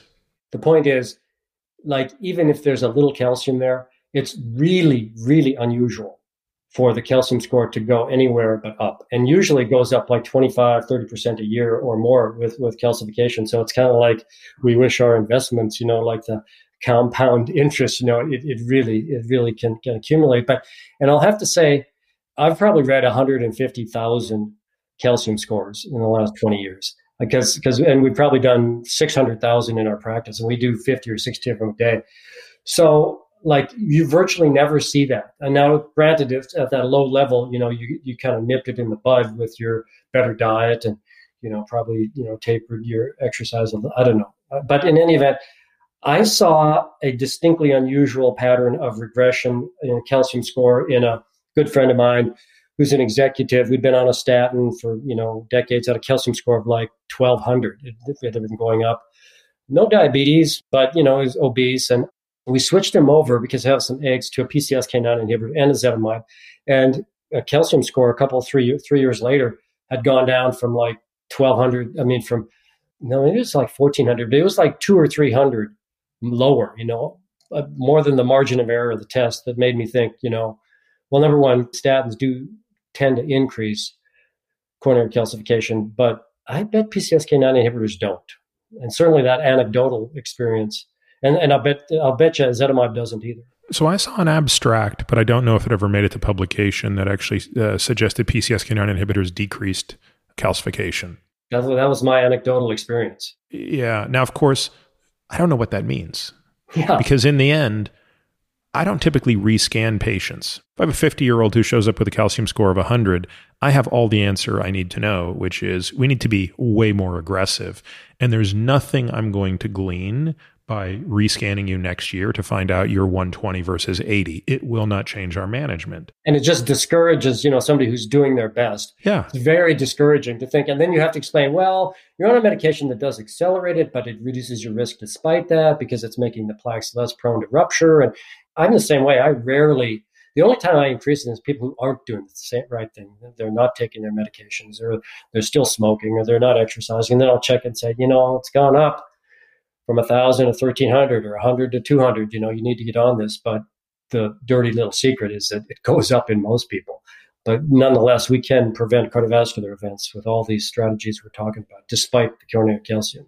I'm so happy to hear about what you're doing. A $50 CAC, really, at that point, when you can get that level of a diagnostic test for less than the cost of a nice dinner, there's really no barrier to entry. And then those people that have a positive score, we get them over in our cardiometabolic clinic, our cardio wellness clinic. We have two different clinics, one focusing on the glucose side of things and, the SGLT2 inhibitors and the GLP-1 agonists and metformin and weight loss. And the other one on is just standard risk factors of lipids and whatnot. But we get them plugged in and we see them 2-3 times a year. We make sure there's nothing like feedback, right? I know you're a big fan on getting lipids tested and test these various markers, HSCRP, A1C, a lot of things that we follow because when you know better, you do better, and people need feedback. To round out our discussion on the pharmacologic tools, where are you on the high doses of EPA versus EPA DHA combined? Obviously, these are becoming very popular tools in the toolkit. Again, just at the pharmaco level, also at the supplement level, if you pick your supplements right. How do you think about these in terms of heart health and brain health? So again, super enlightened question, and this is like one at the crux of some of the most exciting stuff going on right now. So omega-3, like we were talking about some other nutrients, we're eating like maybe an order of magnitude less of that than what we did in our evolutionary experience. Some people argue, when we get access to shellfish and seafood is when our brain expanded, 300 or 400,000 years ago. So the omega-3, like 20% of the dry weight of the brain is polyunsaturated fats, and its favorite polyunsaturated fat to plug into those membranes in the neurons is DHA. EPA is also, another super important omega-3. And a lot of my patients come in and they stop their fish oil, they stop their omega-3 because their doctor told them, oh, no, these don't work. And as you pointed out many times in your writings and whatnot, is even randomized controlled trials can be wrong, can be large and wrong if you're testing the wrong people, if you're using the wrong dose. And a lot of those trials were done with small doses, and these big meta-analyses, not to mention the Reduce-It study, which recently tested the 4 grams of EPA in people who had heart disease or diabetes with other risk factors. You test and had triglycerides above 150. So you test the right people, give them a nice, robust dose, and you see these spectacular results from a nutrient. And a lot of the reasons doctors dismiss it is because, again, we don't get taught anything about nutrition. We have an inherent distrust that anything doing diet or supplements is worthless. And that is so untrue. And omega-3 is exhibit A. So the latest meta-analysis, there was one just out in Mayo Clinic Proceedings coming out this coming week. I wasn't on this, but one of my best friends was Chip Levy from down in Ochsner. This is done with some Italian collaborators, but it's a really good meta-analysis of all the randomized data with omega-3. And they show for every gram per day of EPA DHA taken, you reduce risk of MI, cardiovascular death, and even trends towards all-cause mortality. But the point is, like a lot of the studies just use 1 gram, but if you use 2, 3, 4 grams, you see these really remarkable, like in the Reduce-It study, 25 to 30% reduction in cardiovascular events and all-cause mortality, even in people, especially if they have triglycerides above 150. The question about whether it's EPA versus DHA, the evidence in that trial was EPA. But if you look at the meta-analysis, as long as you're getting that dose of EPA and DHA, I think it's important to have some DHA in the supplement too, just because, again, it's important for the membranes. And our evolutionary experience would suggest we weren't just eating EPA, we're using the combination. I'll tell you, I agree with you completely on that. And I put this in the category of things I can't wait to learn. Sometimes I just get excited about the state of natural knowledge and how it continues to evolve. And I can't wait to see 5 years from now what we know on this question, because I was a bit surprised by the combined EPA-DHA trial. I really expected that to be a favorable response, especially in light of what we saw in the 4-gram EPA Vasepa trial. So again, we just have to see where this thing goes. But I agree with you. That was the strength trial you were talking about. That's right. That was halted early. Yeah. Yeah. So it might be that 4 grams of EPA in that concentrated form is the way to go in a super high risk person for cardiovascular disease. But a combination of EPA and DHA through food, oily fish, as you said, might be what's conferring the real benefit. That's how we got it in nature. I think the broader question always comes to, is there a harm of higher doses of EPA and DHA? And I feel very confident now that the answer to that question is no, provided you're getting your product through a clean source. I think the answer is no. And so we have zero affiliation with any companies that produce any of these products. And we had a third party do a validation of Carlson's, which is the one that we have preferred for our patients. And we found it to be pure, without contaminant, and it contained what it said it contained. So I'm always happy to pay that little bit of a premium for that product to at least get an over-the-counter version that's good, so I don't have to sort of fork over for a prescription version. Yeah, I'm the chief medical officer for a company called CardioTabs. So I don't get paid anything from them, but that's kind of my goal with them too. And we also source it from Norway.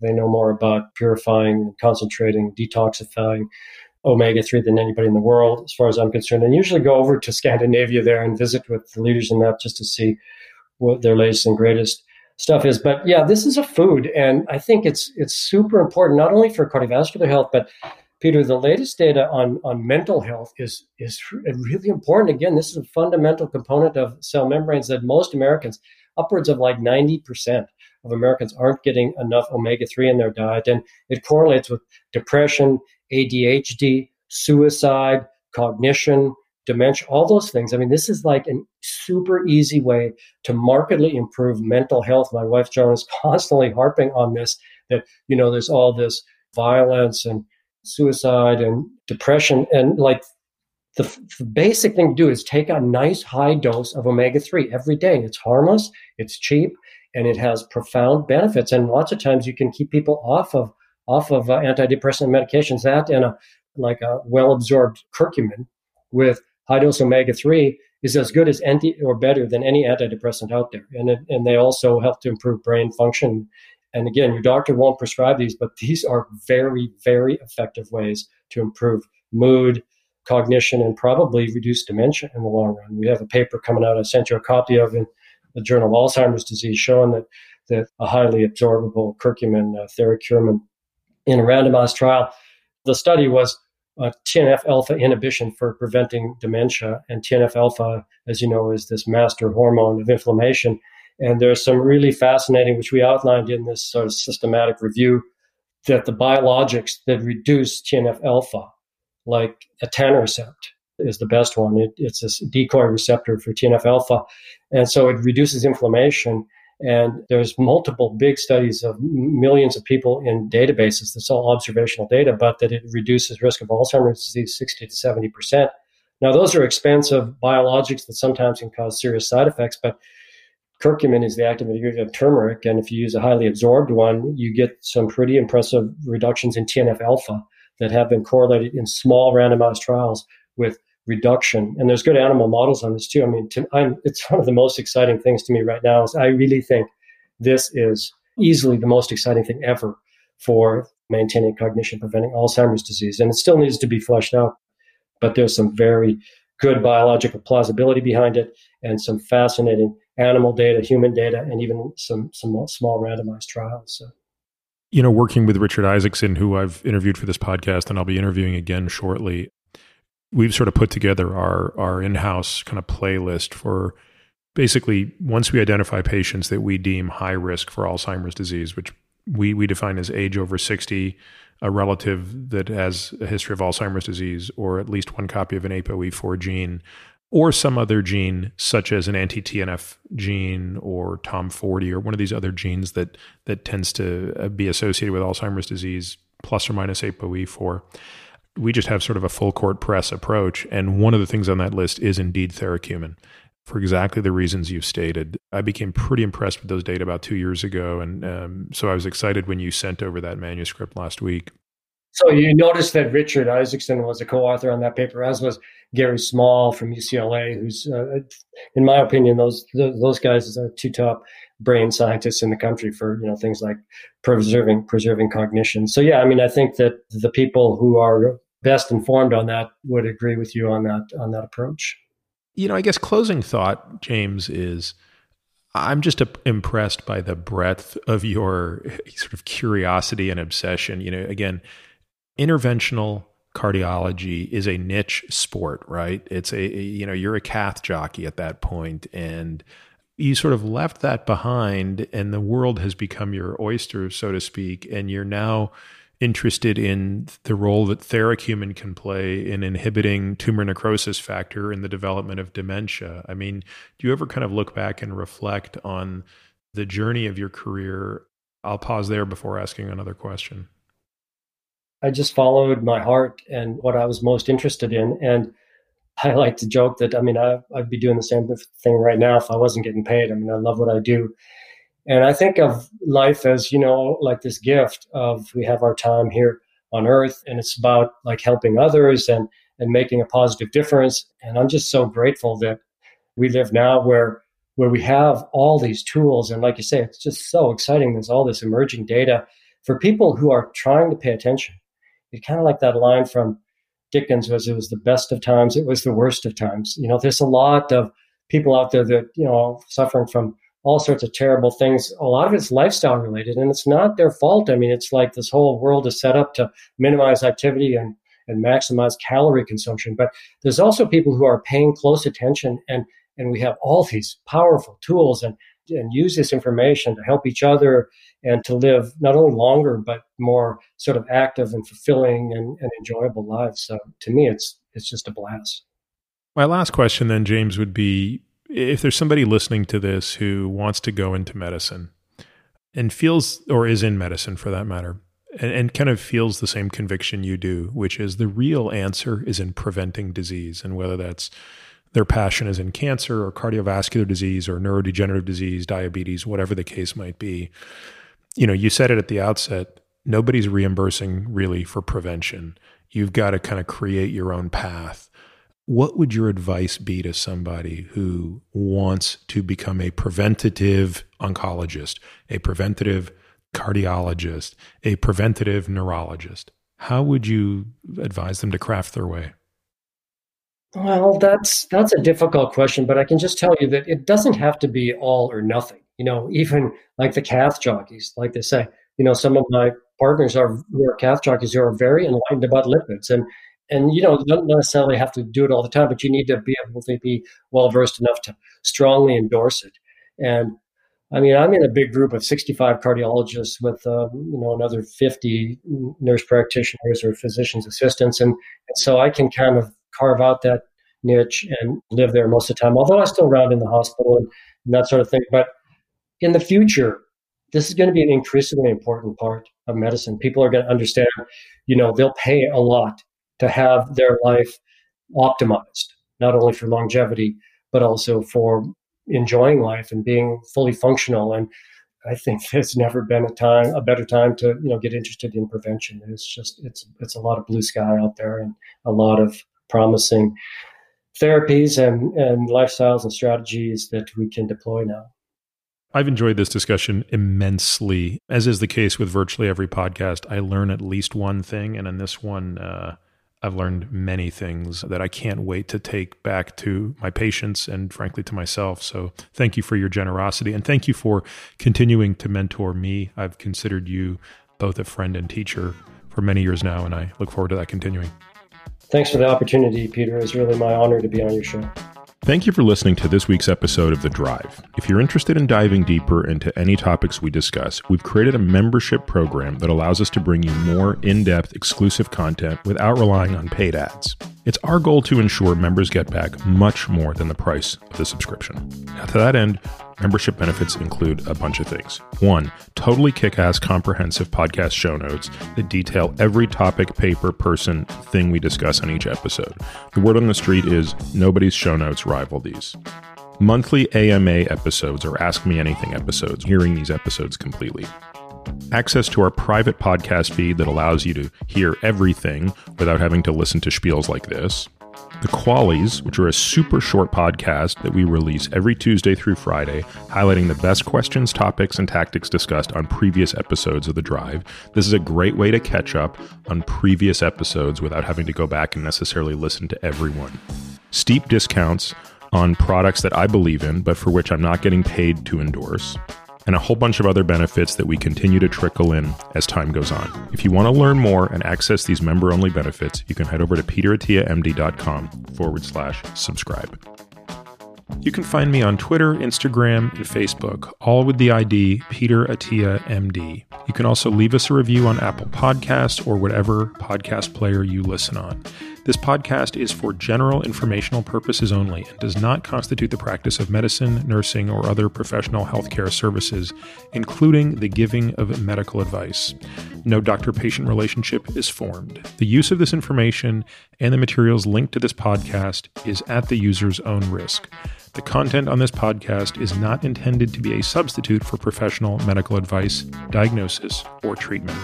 Users should not disregard or delay in obtaining medical advice from any medical condition they have, and they should seek the assistance of their healthcare professionals for any such conditions. Finally, I take conflicts of interest very seriously. For all of my disclosures and the companies I invest in or advise, please visit peterattiamd.com/about, where I keep an up-to-date and active list of such companies.